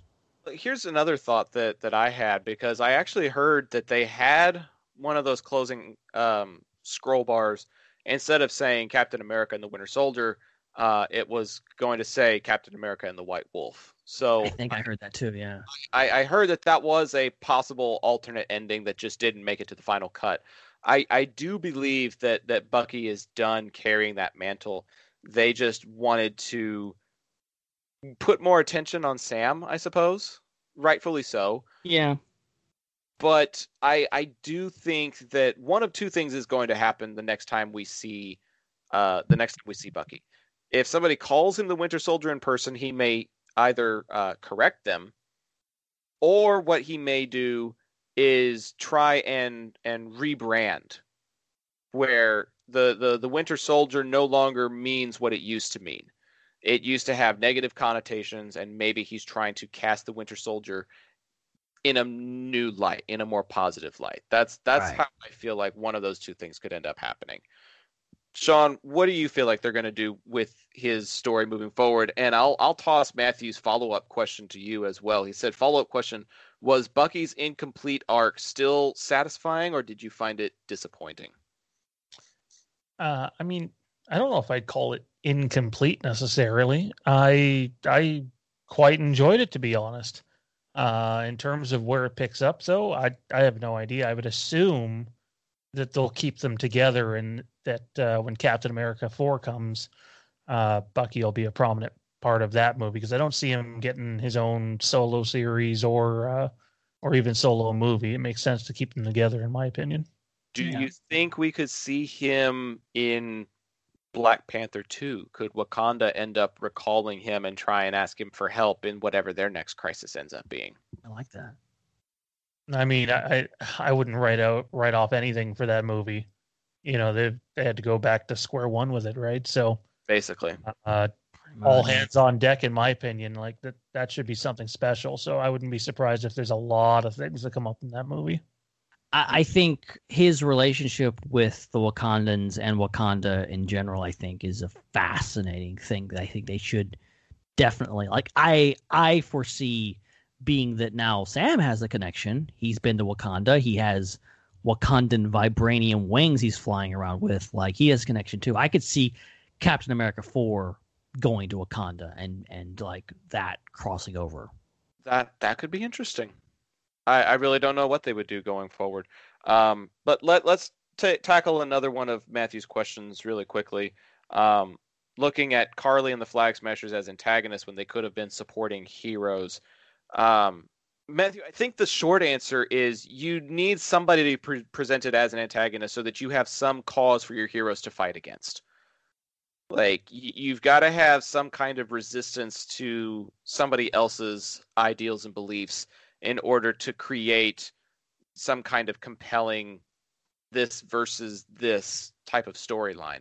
I don't necessarily see the Flag Smashers as direct antagonists, but I don't necessarily want to see them as heroes either. Again, going back to that whole moral gray area, personally, I enjoy villains that I can gravitate towards, ones that I can enjoy their development and their story, ones that I can almost even empathize with to a certain degree. And I definitely felt that with Carly and the Flag Smashers.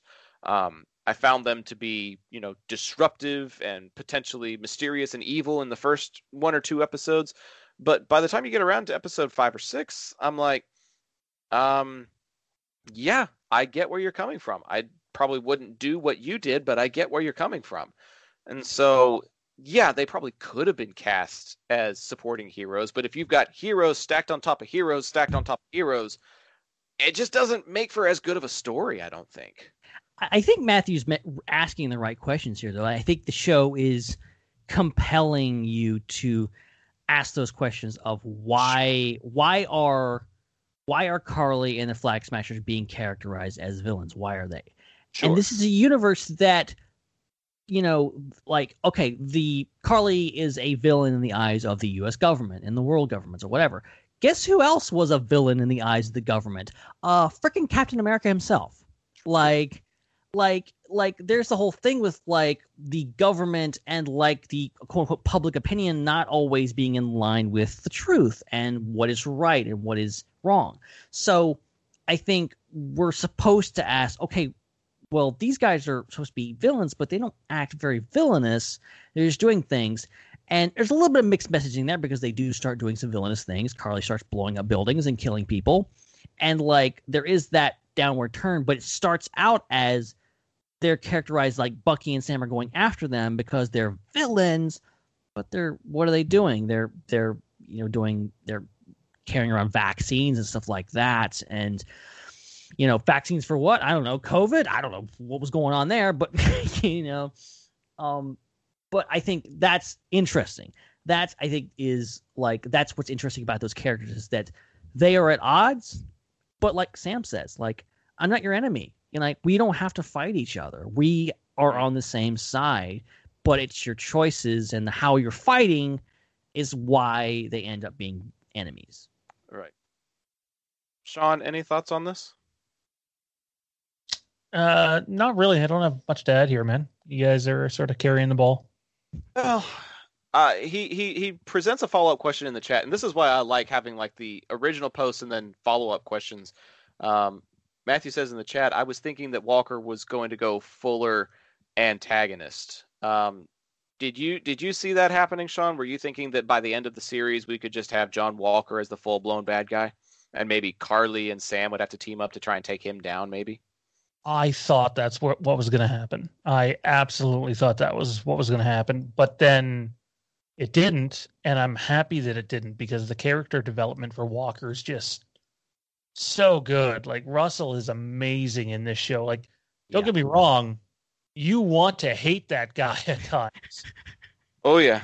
But that's better than not. Was my Joffrey comparison accurate, or was it accurate? Oh, it was I literally was grinning when you said that, and I posted in the chat. I'm like, I am the king.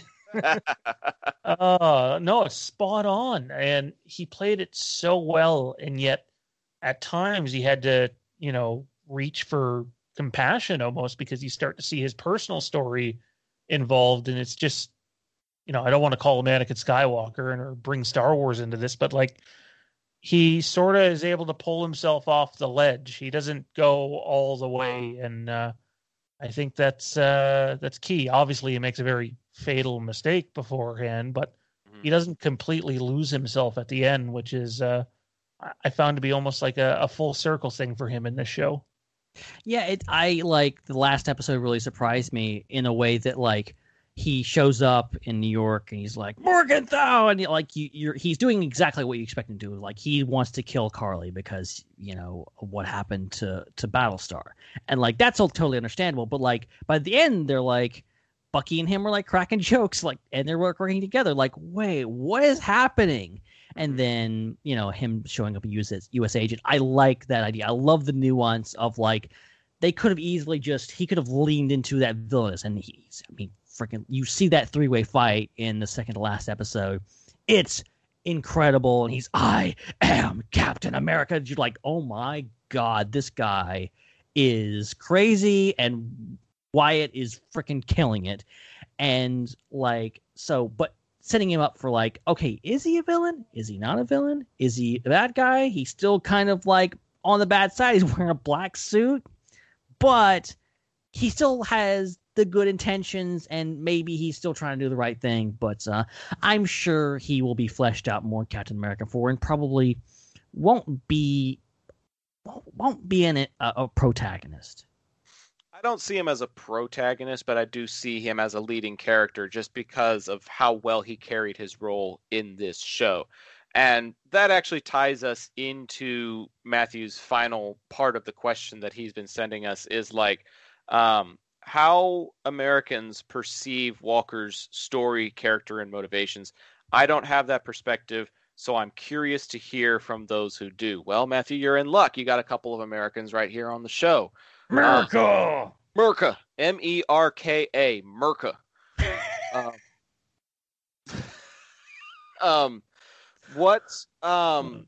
think what he's getting at is his moral complexity, and the way that his story plays out. Just how relatable is that to us as Americans? And maybe how do we feel about him representing America the way that he did? I guess that's the way to put it. Americans of different stripes, he says in the question, perceive Walker's story, character, and motivations. I'll start with story.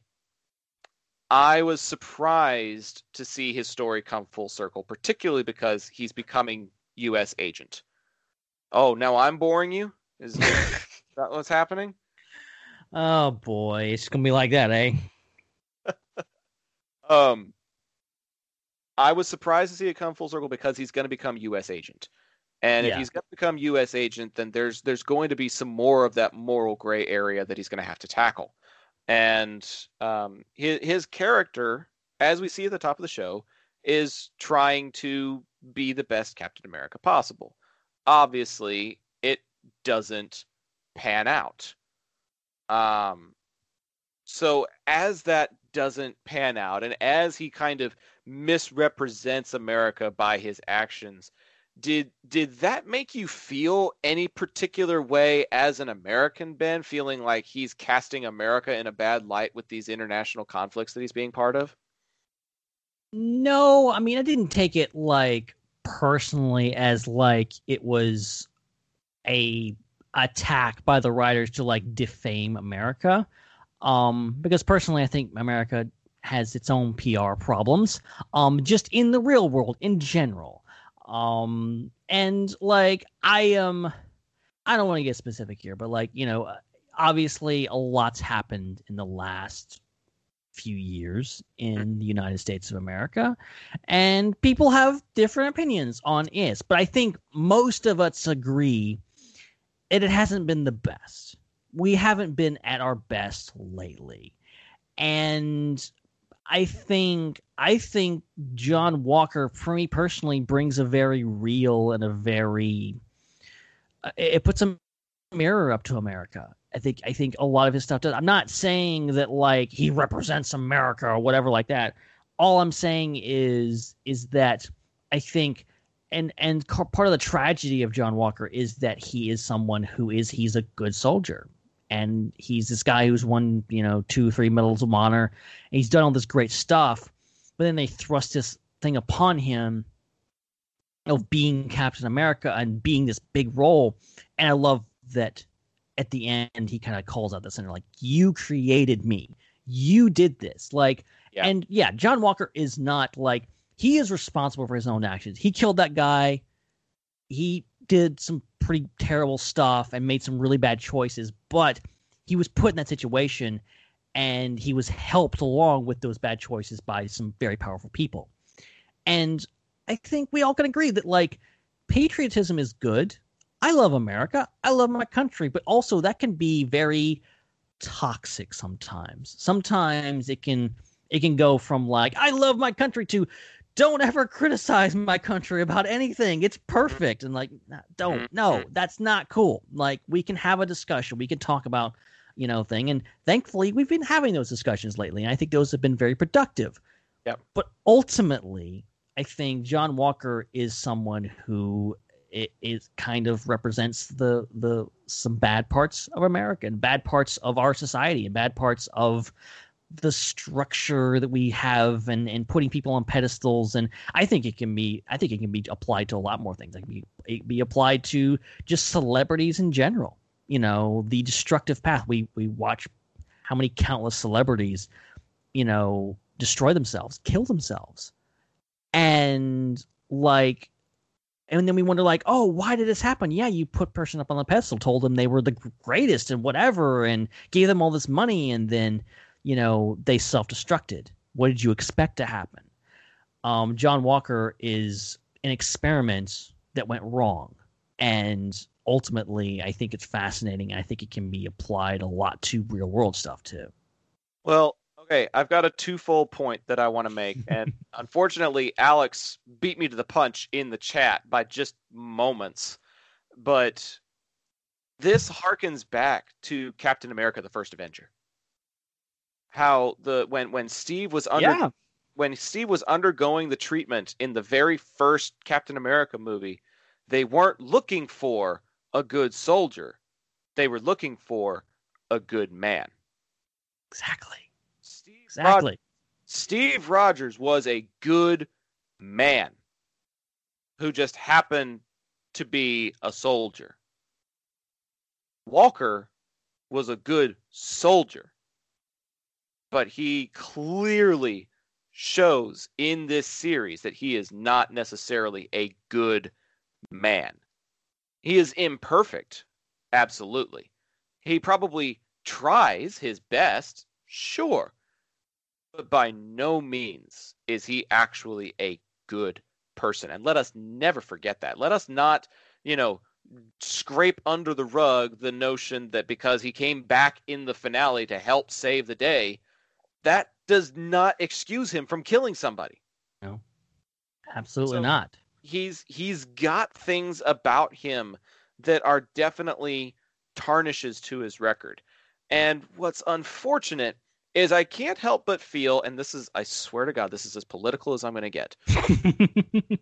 I can't help but feel that particular scene was a commentary / microcosm of the way people view the U.S. military getting involved in foreign affairs.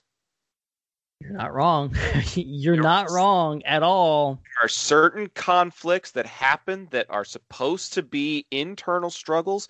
They are meant to be things that are being decided between two countries not named the US of A, and then America just swoops in and starts kicking both sides' asses to the point that there is needless death at the expense of America.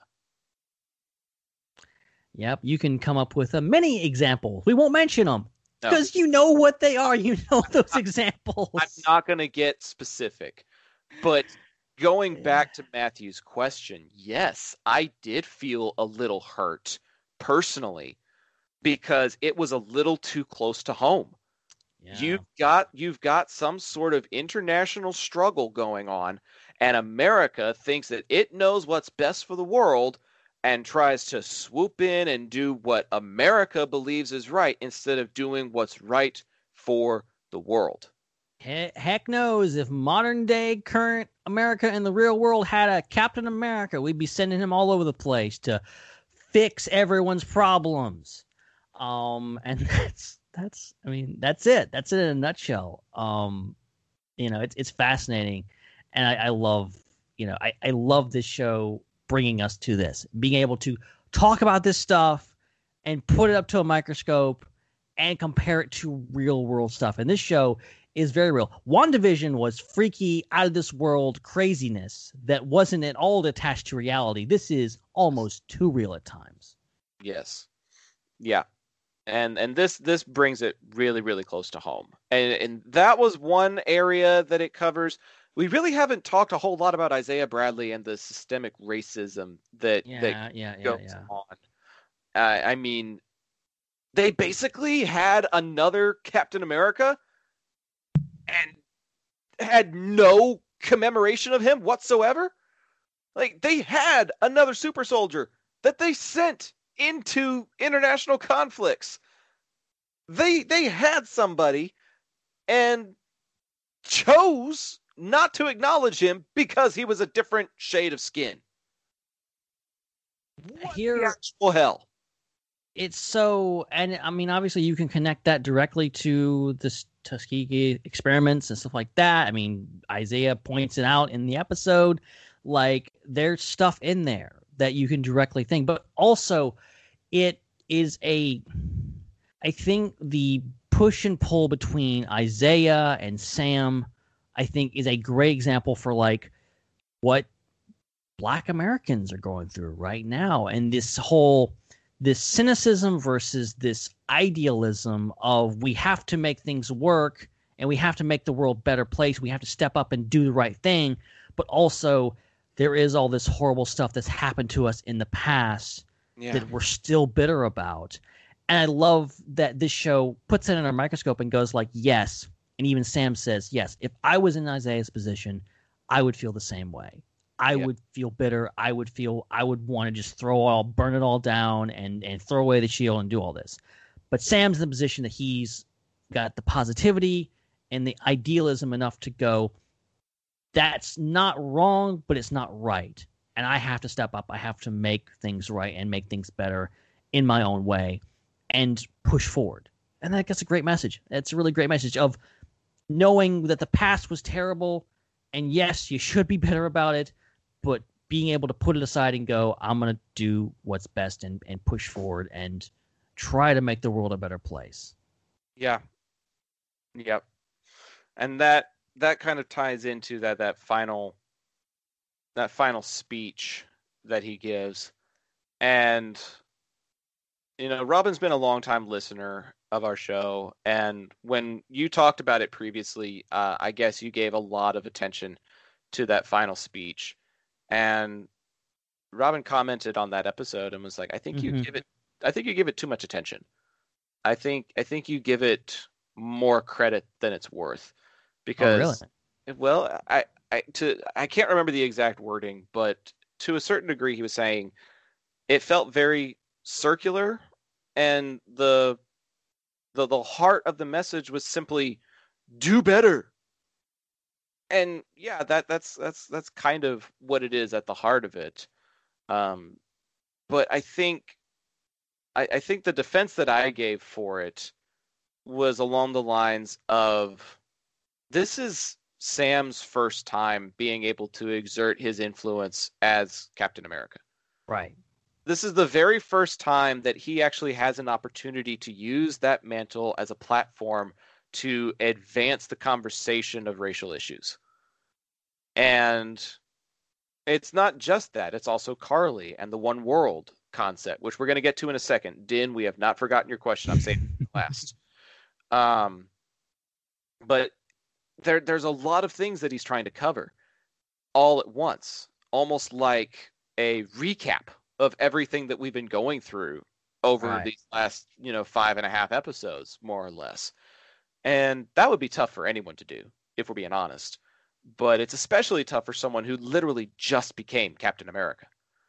Literally just decided to take up that mantle and take up that title. And I think what's interesting about this particular speech is maybe he doesn't have the solutions.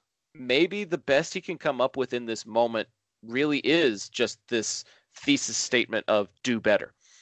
Because if we're being honest, this World Council has more power and more influence than a black Captain America does right now. Yeah. This council is able to do things differently. And that's what reminded me, and this is going to be a really weird deep cut, so follow me along with this. But it reminded me of Batman versus Harvey Dent in The Dark Knight. Oh, yeah.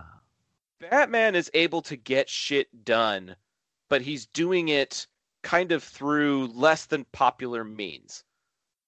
He gets his stuff done, but it comes at like a moral cost. Whereas Harvey Dent is able to take down corruption in the light. He is able to do stuff that Batman may not have the political influence to be able to do. Sure, Sam has the opportunity to rough and tumble and take down people by force. But I don't think he wants that. I think he wants the world to change using legal, true politics and fixation. He wants to fix things the right way. He doesn't want to go in guns blazing. He doesn't want to go in by punching everything the way people have done in the past. Right.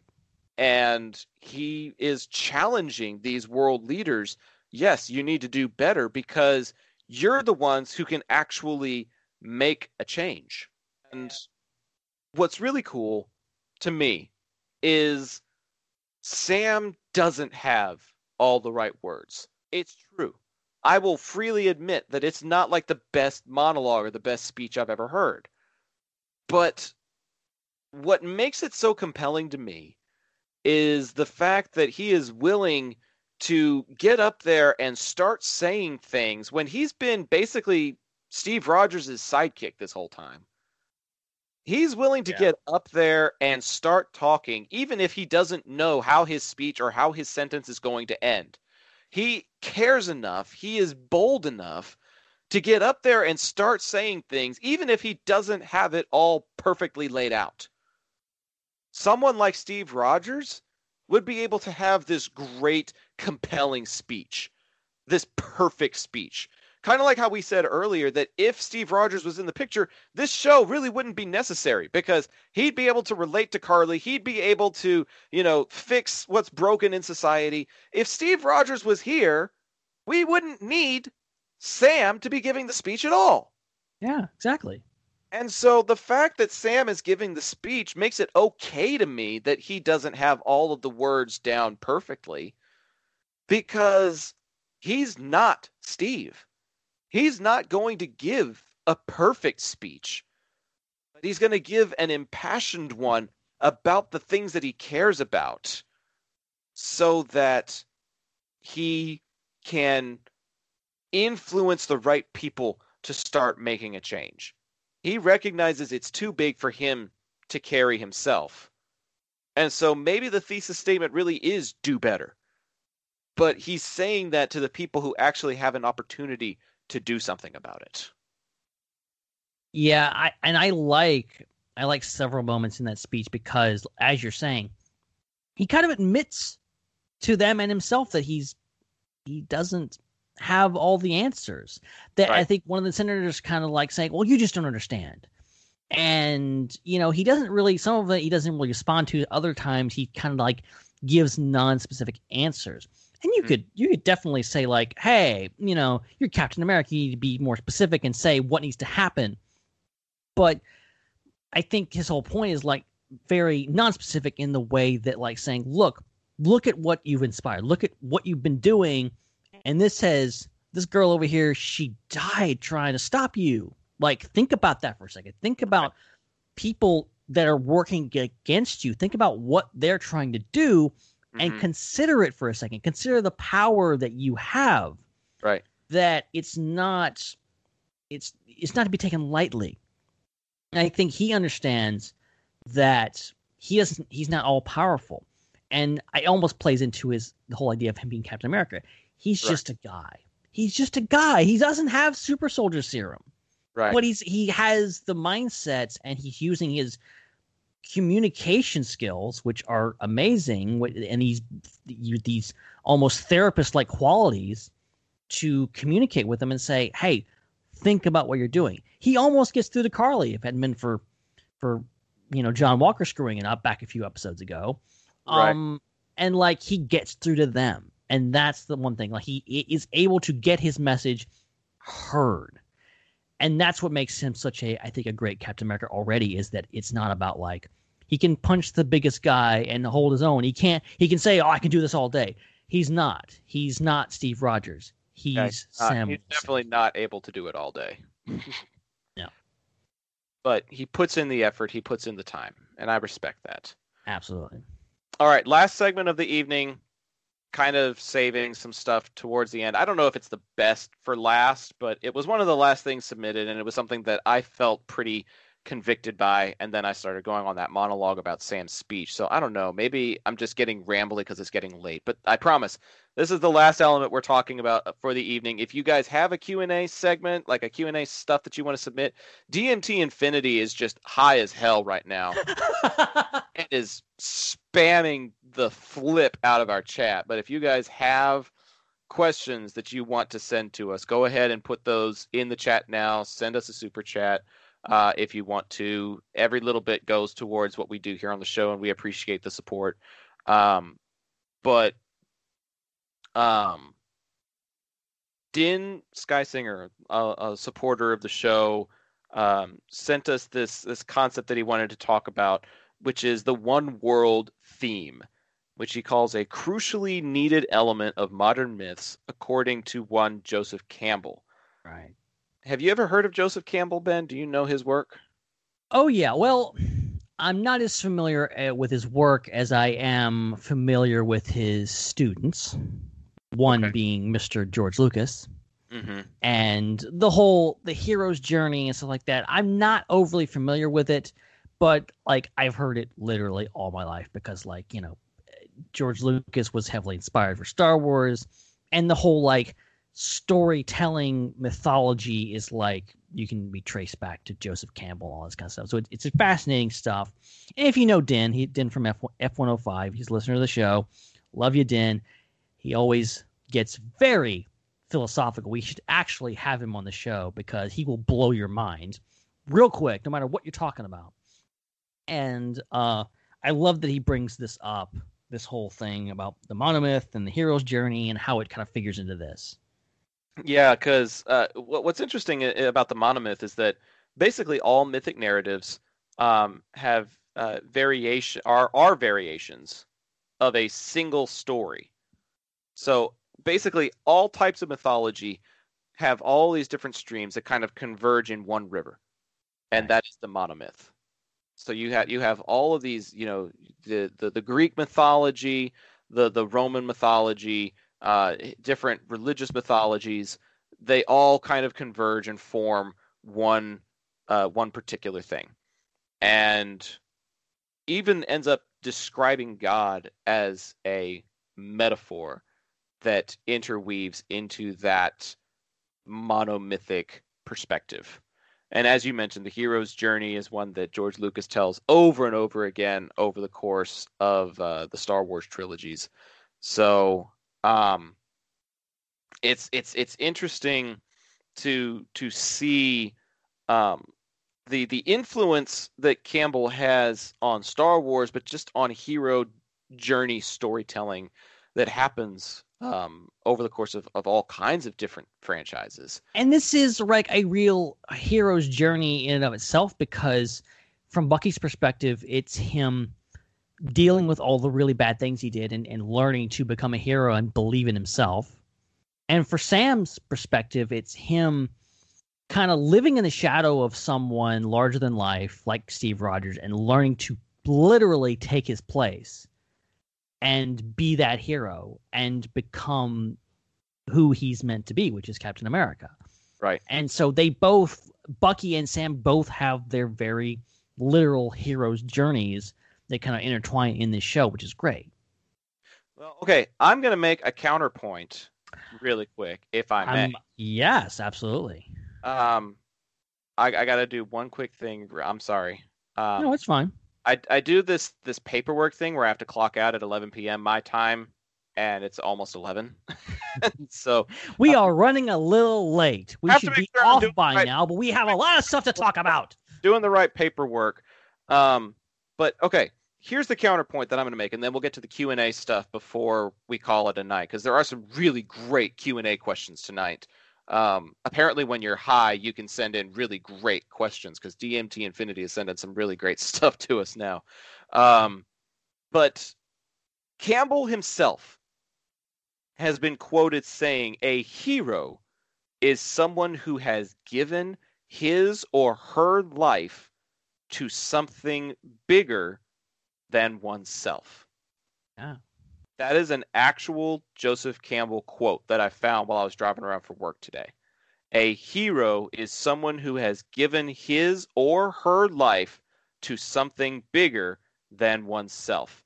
My contention is this. Yes, we get a hero's journey for both Sam and Bucky, but the real hero's journey that we experience in this program is not from either of them. The hero's journey is one that we get from one Carly Morgenthau.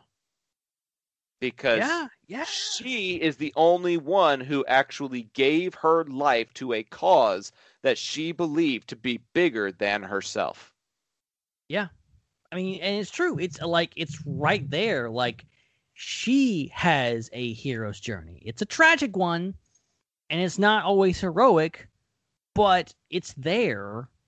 And she, even through her twisted,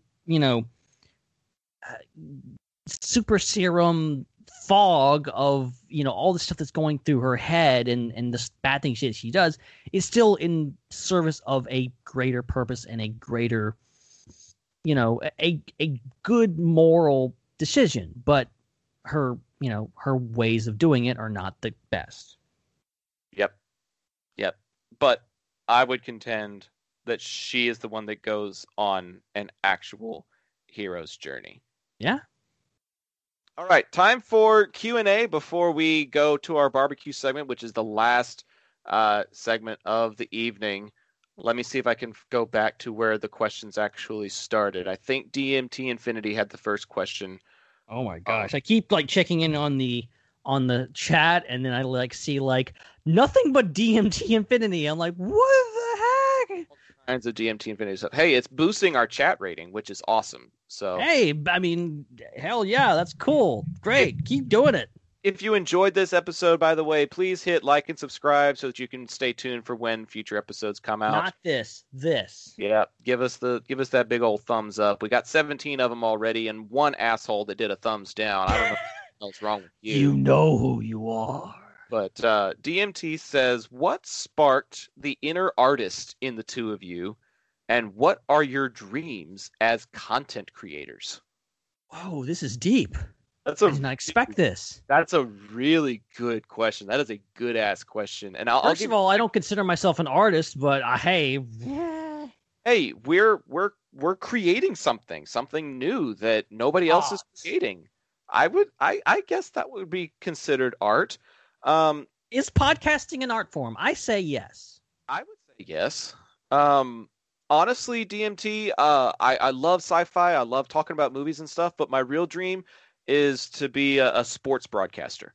I've done announcing stuff for local high school baseball and football teams for almost 2 years now, and my dream would be to do something at the college or professional level one day. I love what I'm doing here, and it gives me great microphone experience, and obviously I've been doing it with Ben for 7 years, so he and I have great chemistry, and as long as our schedules continue to align, I'm going to keep doing this show. But what really sparked the inner artist sparked the inner artist was a passion for sports and an aptitude for communicating, and I want to put those two things together into a profession one day. Yeah. And I don't know, he kind of asked like what got us into this? Mm-hmm. And like sometimes I have a hard time answering that question because it's like I kind of just stumbled into this. We just kind of like, I was not the type of person to do anything like this. I grew up a very, very shy person. If I had a chance to be in front of a crowd, I would lose my mind. Like, just doing anything of this nature seemed completely out of the question. But yet here I am doing this literally on camera now.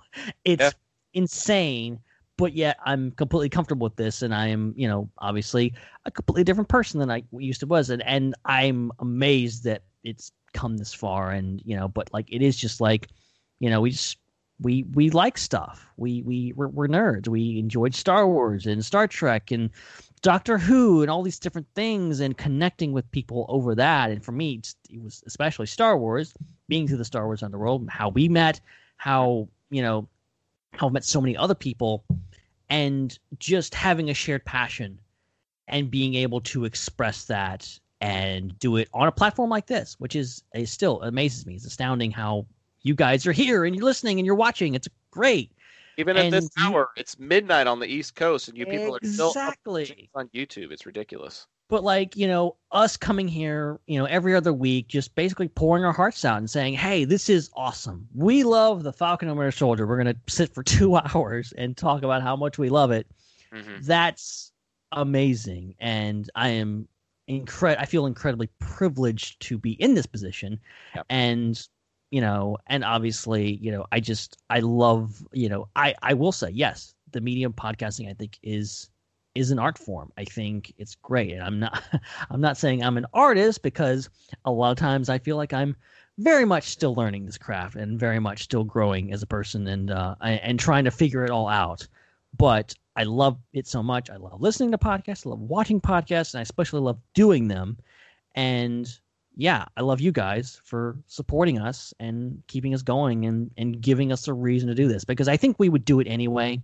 Me and Zach would just show up and just say, hey, let's meet every Friday night and let's just talk about Falcon Winter Soldier. I think we would probably do that, but it helps to have an audience. It helps to have you guys. If this was a weekly show, like it had been in the past, we'd probably be doing like a 3-week series where we do 2 episodes a week, and we're just talking about this show for the next 3 weeks. But that's not the case anymore. Got to try and cram it all into one night, and it is going long. So we'll go to the next question. We only got a couple of them. Alex Roof asks, if you could erase any one movie from history, what would it be and why? Oh my gosh. This is power. This is too much power. No, it's not. I got one. I got one that like comes to mind instantly. It has to be one of Disney's worst movies they've ever made.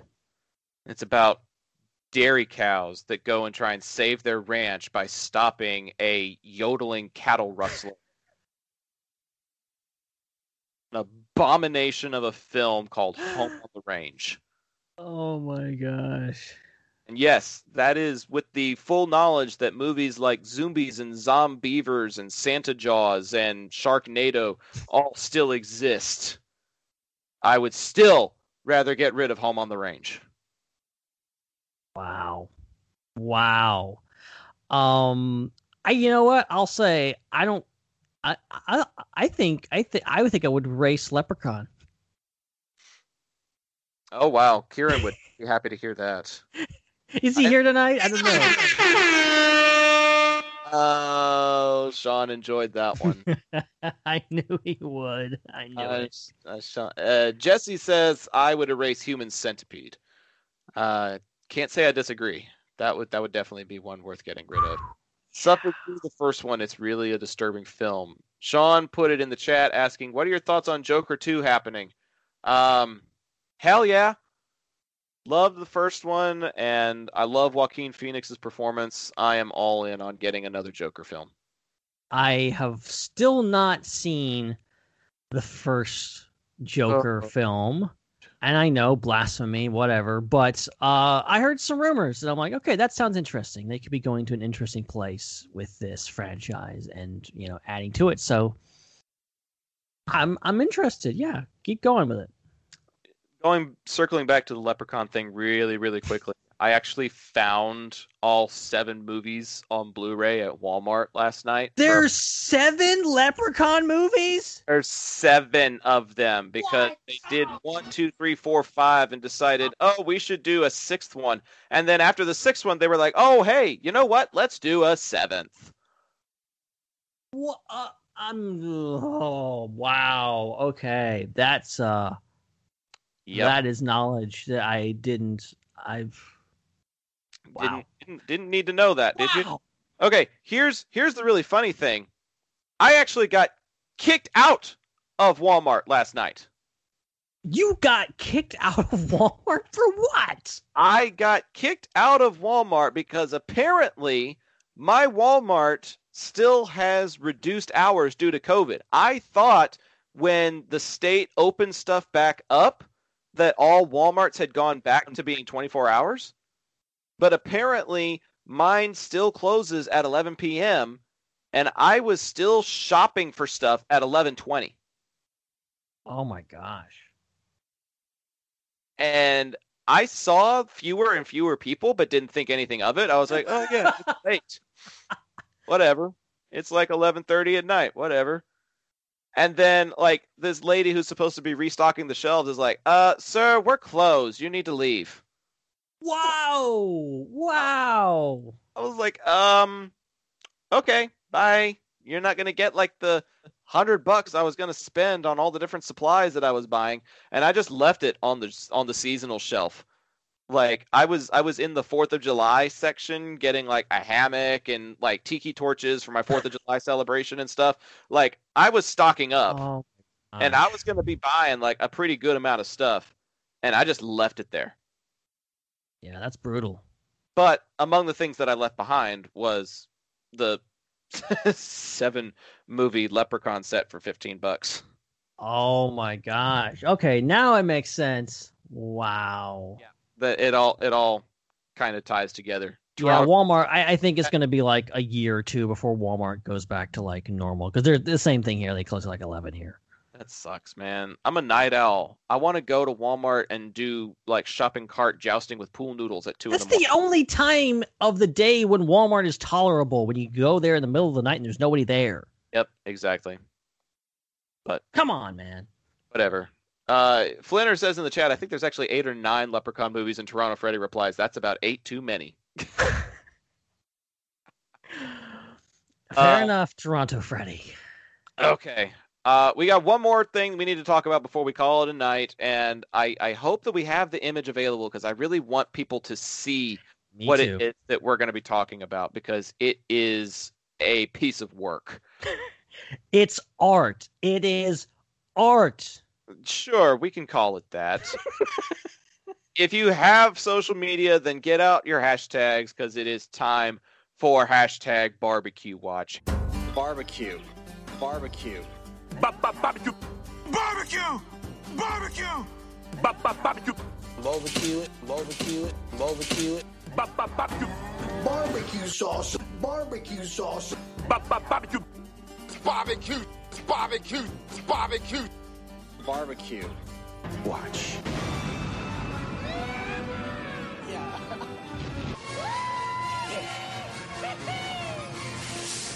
Our friend and longtime listener Steven Schinder sent us this image earlier today in the Hangouts, and I sat there looking at this thing for a long time, going, "What in the ever-loving hell is this?"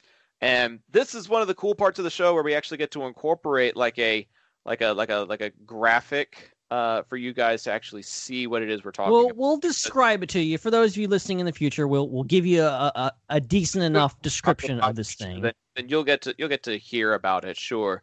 But this came from the official Oreo page. Like, this was Oreo's official Facebook page. And I was sitting here going, wait a second. This isn't like some fake group or something that it's like, no, this is real. This is very real. Somebody actually made this and then took a picture of it and put it on their feed for Oreo. And I don't know where like it came from, like who made this or whatever, but this was on Oreo's official page, and like they shared it, and then Steven Schinder shared it.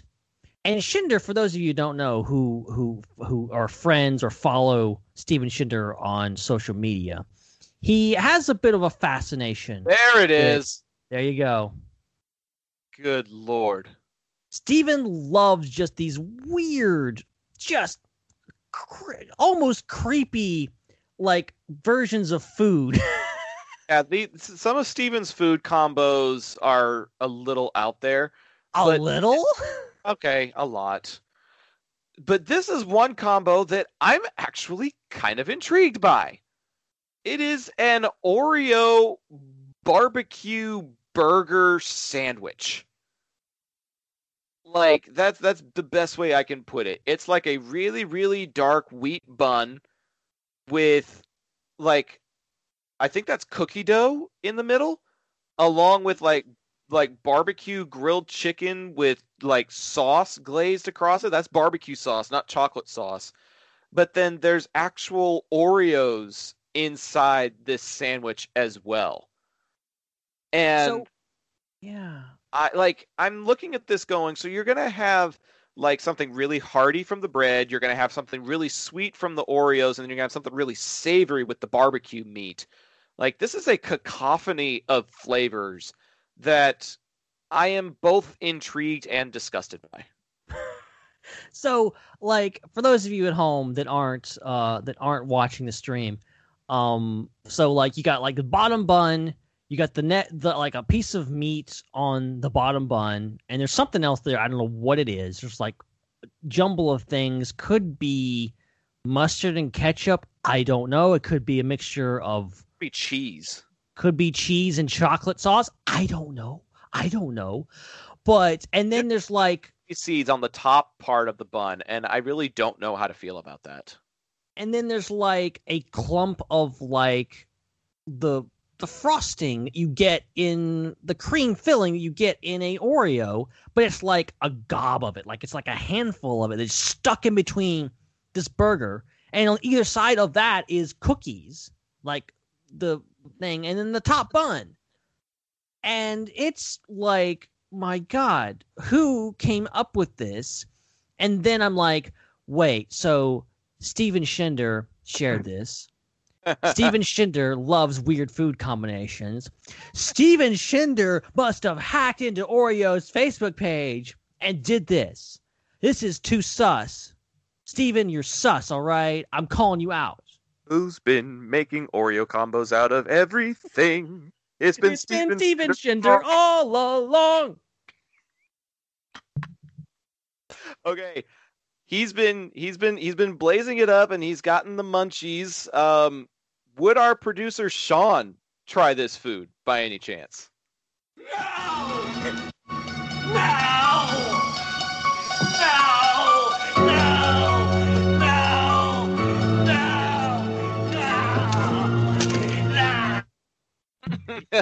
Is that a no?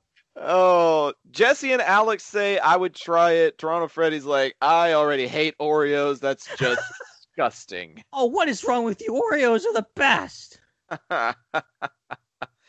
Oh man, this has got to be one of the weirdest barbecue combos that I've ever seen.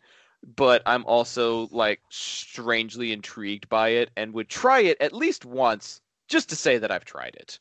But it's definitely not something that I would put on my food truck menu, and it's definitely not something I would advise that you guys try and sell at your restaurant, Ben. No, I don't think you have to worry about that. I mean, it would get a heck of a lot of attention. I need to know what's on it. Like, are they really mixing cheese with Oreos? If so, hell no. No, thank you.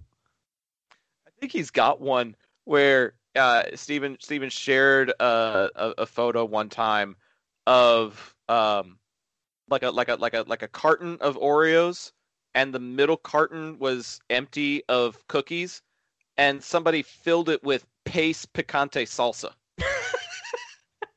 And they were like, "Oh yeah, that's what that little compartment's for." That thing was for dipping your Oreos in salsa.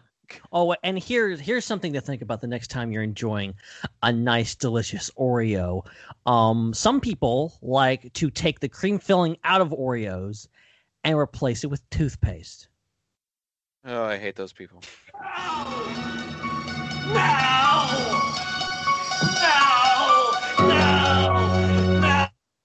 Very appropriate. Very, very. Very appropriate. Wayne joining us in the chat on this late night edition of IPC says, well, I used to love Oreos. Used to. I'm sorry, Wayne. I'm sorry we ruined it for you. Oh, man. Nabisco stock just went down thanks to this episode. Seriously. And my AMC stock went down too, damn it. Oh. I nearly tripled my investment today on that short squeeze, and then I didn't cash in on it, and it dipped back down again. And I was like, well, damn it. This is why I don't deal in stocks. Man, I'm only doing it because I like AMC. I like being a patron of AMC. I'm an AMC A-list member. Fair enough. And I'm hoping that when they start opening up again, then it'll start to climb again. But not going to talk about stocks tonight. I am going to talk about where you guys can find us on other platforms. Our biggest one, as we mentioned earlier in the show, is our Patreon. We've got some really cool exclusive stuff that we're doing there. So be sure to go find us at patreon.com/IPC podcast. We've got some really great people like Joey Mays and Jesse Bennett that are a part of that stuff. So shout out to you guys. You guys are on the shout out level tier. You're going to get that shout out every episode. And if you want to get a shout out on the IPC podcast, you can find out how to do that at patreon.com/IPC podcast. You can also find us at facebook.com/groups/IPC podcast, facebook.com/IPC podcast. We're on Twitter and Instagram at IPC podcast as well. Basically, every major platform you can find, there is something IPC related. So be sure to go give us a follow there whenever we're not having episodes here on Phantom Empire, which is now doing 2 episodes a week and is very, very near their 100th episode. So congrats to you guys. Y'all be sure to tune in next week for episode 100 of Phantom Empire Live. That is a really great achievement. So congratulations to you guys. Ben, where can the folks at home tune into what's going on in your life when they're not watching IPC? Well, they can find me at Ben Hart with no E on the Facebook and Twitter and Instagram and all that kind of stuff. I occasionally do that, but normally speaking, I'm too busy posting on other things like the Star Wars Underworld at the SWU. We do a weekly show Thursday nights, 9 p.m. Eastern on channel 1138. And we also do Pod Force 99, which is our little spin-off talking about each episode of The Bad Batch. Hoping to be on this week's episode talking about the new episode, but actually I have to watch that episode of The Bad Batch before I can be on the podcast. And I'm going to do so right after I get off of this thing. But yeah, definitely go check those out. There's always, whether I'm there or not, it's usually good. Probably because I'm not there, it's usually good. And then also Culture Slate. We're doing a lot of stuff over there. And even though I'm not ever on that podcast, Star Wars Culture is a great show. Hannah and Jordan doing a magnificent job over there. So definitely, if you want some good Star Wars talk, definitely go check them out. Wednesday nights on YouTube. Right here on YouTube, on this platform, on YouTube. It's live, just like IPC. We're joining the big leagues. YouTube has become the new Mixler. I'm just putting that out there. Yes. Find us on Podbean for previous episodes that you won't be able to find on YouTube, though. IPCpodcast.podbean.com. We've actually got IPC branded swag. If you want to get like an IPC logo on your shirt, then hit us up at tpublic.com/user/IPC podcast. Follow us on Apple Podcasts, Google Podcasts. Give us a subscription, a rate and review, all that good stuff. And be sure to catch us bi-weekly on Friday nights right here on Phantom Empire. You can follow me personally at Zach the Voice on all major platforms: Twitter, Facebook, Instagram, Snapchat, Twitch. Not OnlyFans, Jesse. Sorry, we're not there yet. But just about everything else, you can find me on the brand at Zach the Voice. But Ben, unless you got anything else to talk about tonight, I think that's going to do it for this episode. Yeah, this was awesome. Love talking Falcon Winter Soldier. Looking forward to talking about Captain America 4 in the near future. And we got a lot of other Marvel movies and TV shows. Loki's coming up pretty soon. That's gonna be awesome. A lot of stuff happening. And yeah. I do want to really programming note, little housekeeping that I do want to mention to everybody. Previously, some of our episodes were locked out on Podbean and on your podcast feeds. They were locked up for just patrons only. Now we've changed our policy. All of our episodes should be available to everyone. Unfortunately, not right at the moment because we're having a bit of an issue with Podbean. So we're trying to get that fixed. But in the near future, hopefully all episodes of IPC will be completely open to everyone to listen whenever they please on all your podcatchers. And if there, as always, if there's a place you guys want us to be and we're not, let us know. And always specify. I promise we're working on it. That's the next one. And then who knows? There's so many now. There's so many podcatchers, and we want to make it as convenient. We've branched out to YouTube. This is our main spot now, but we still want to service you guys who just want to listen. Because I am too. I listen to podcasts all the time, so I want to. I'm with you guys. I want to keep the audio going. So yeah. That's all I've got for tonight. I think we need to call it now because I'm getting tired and I'll probably say something crazy and it's going to get messy and I don't want to do that. It's been one crazy night and it's been a crazy ride, but that's what happens when you only do an episode every 2 weeks. You got to make it count. So thanks, Ben, for legging this one out. Thanks to our producer, Sean, for helping put this together for us. And thanks to everyone that helped make it such a great chat tonight. I'm sure we eclipsed well over 200 chat messages on this program, which is awesome. So thank you to everyone that was a part of this evening. We'll be back in 2 weeks for another awesome episode of the Intergalactic Peace Coalition. But for Ben, I'm Zach, signing off for now. We'll see you in a couple of weeks. Until then, good night, everyone.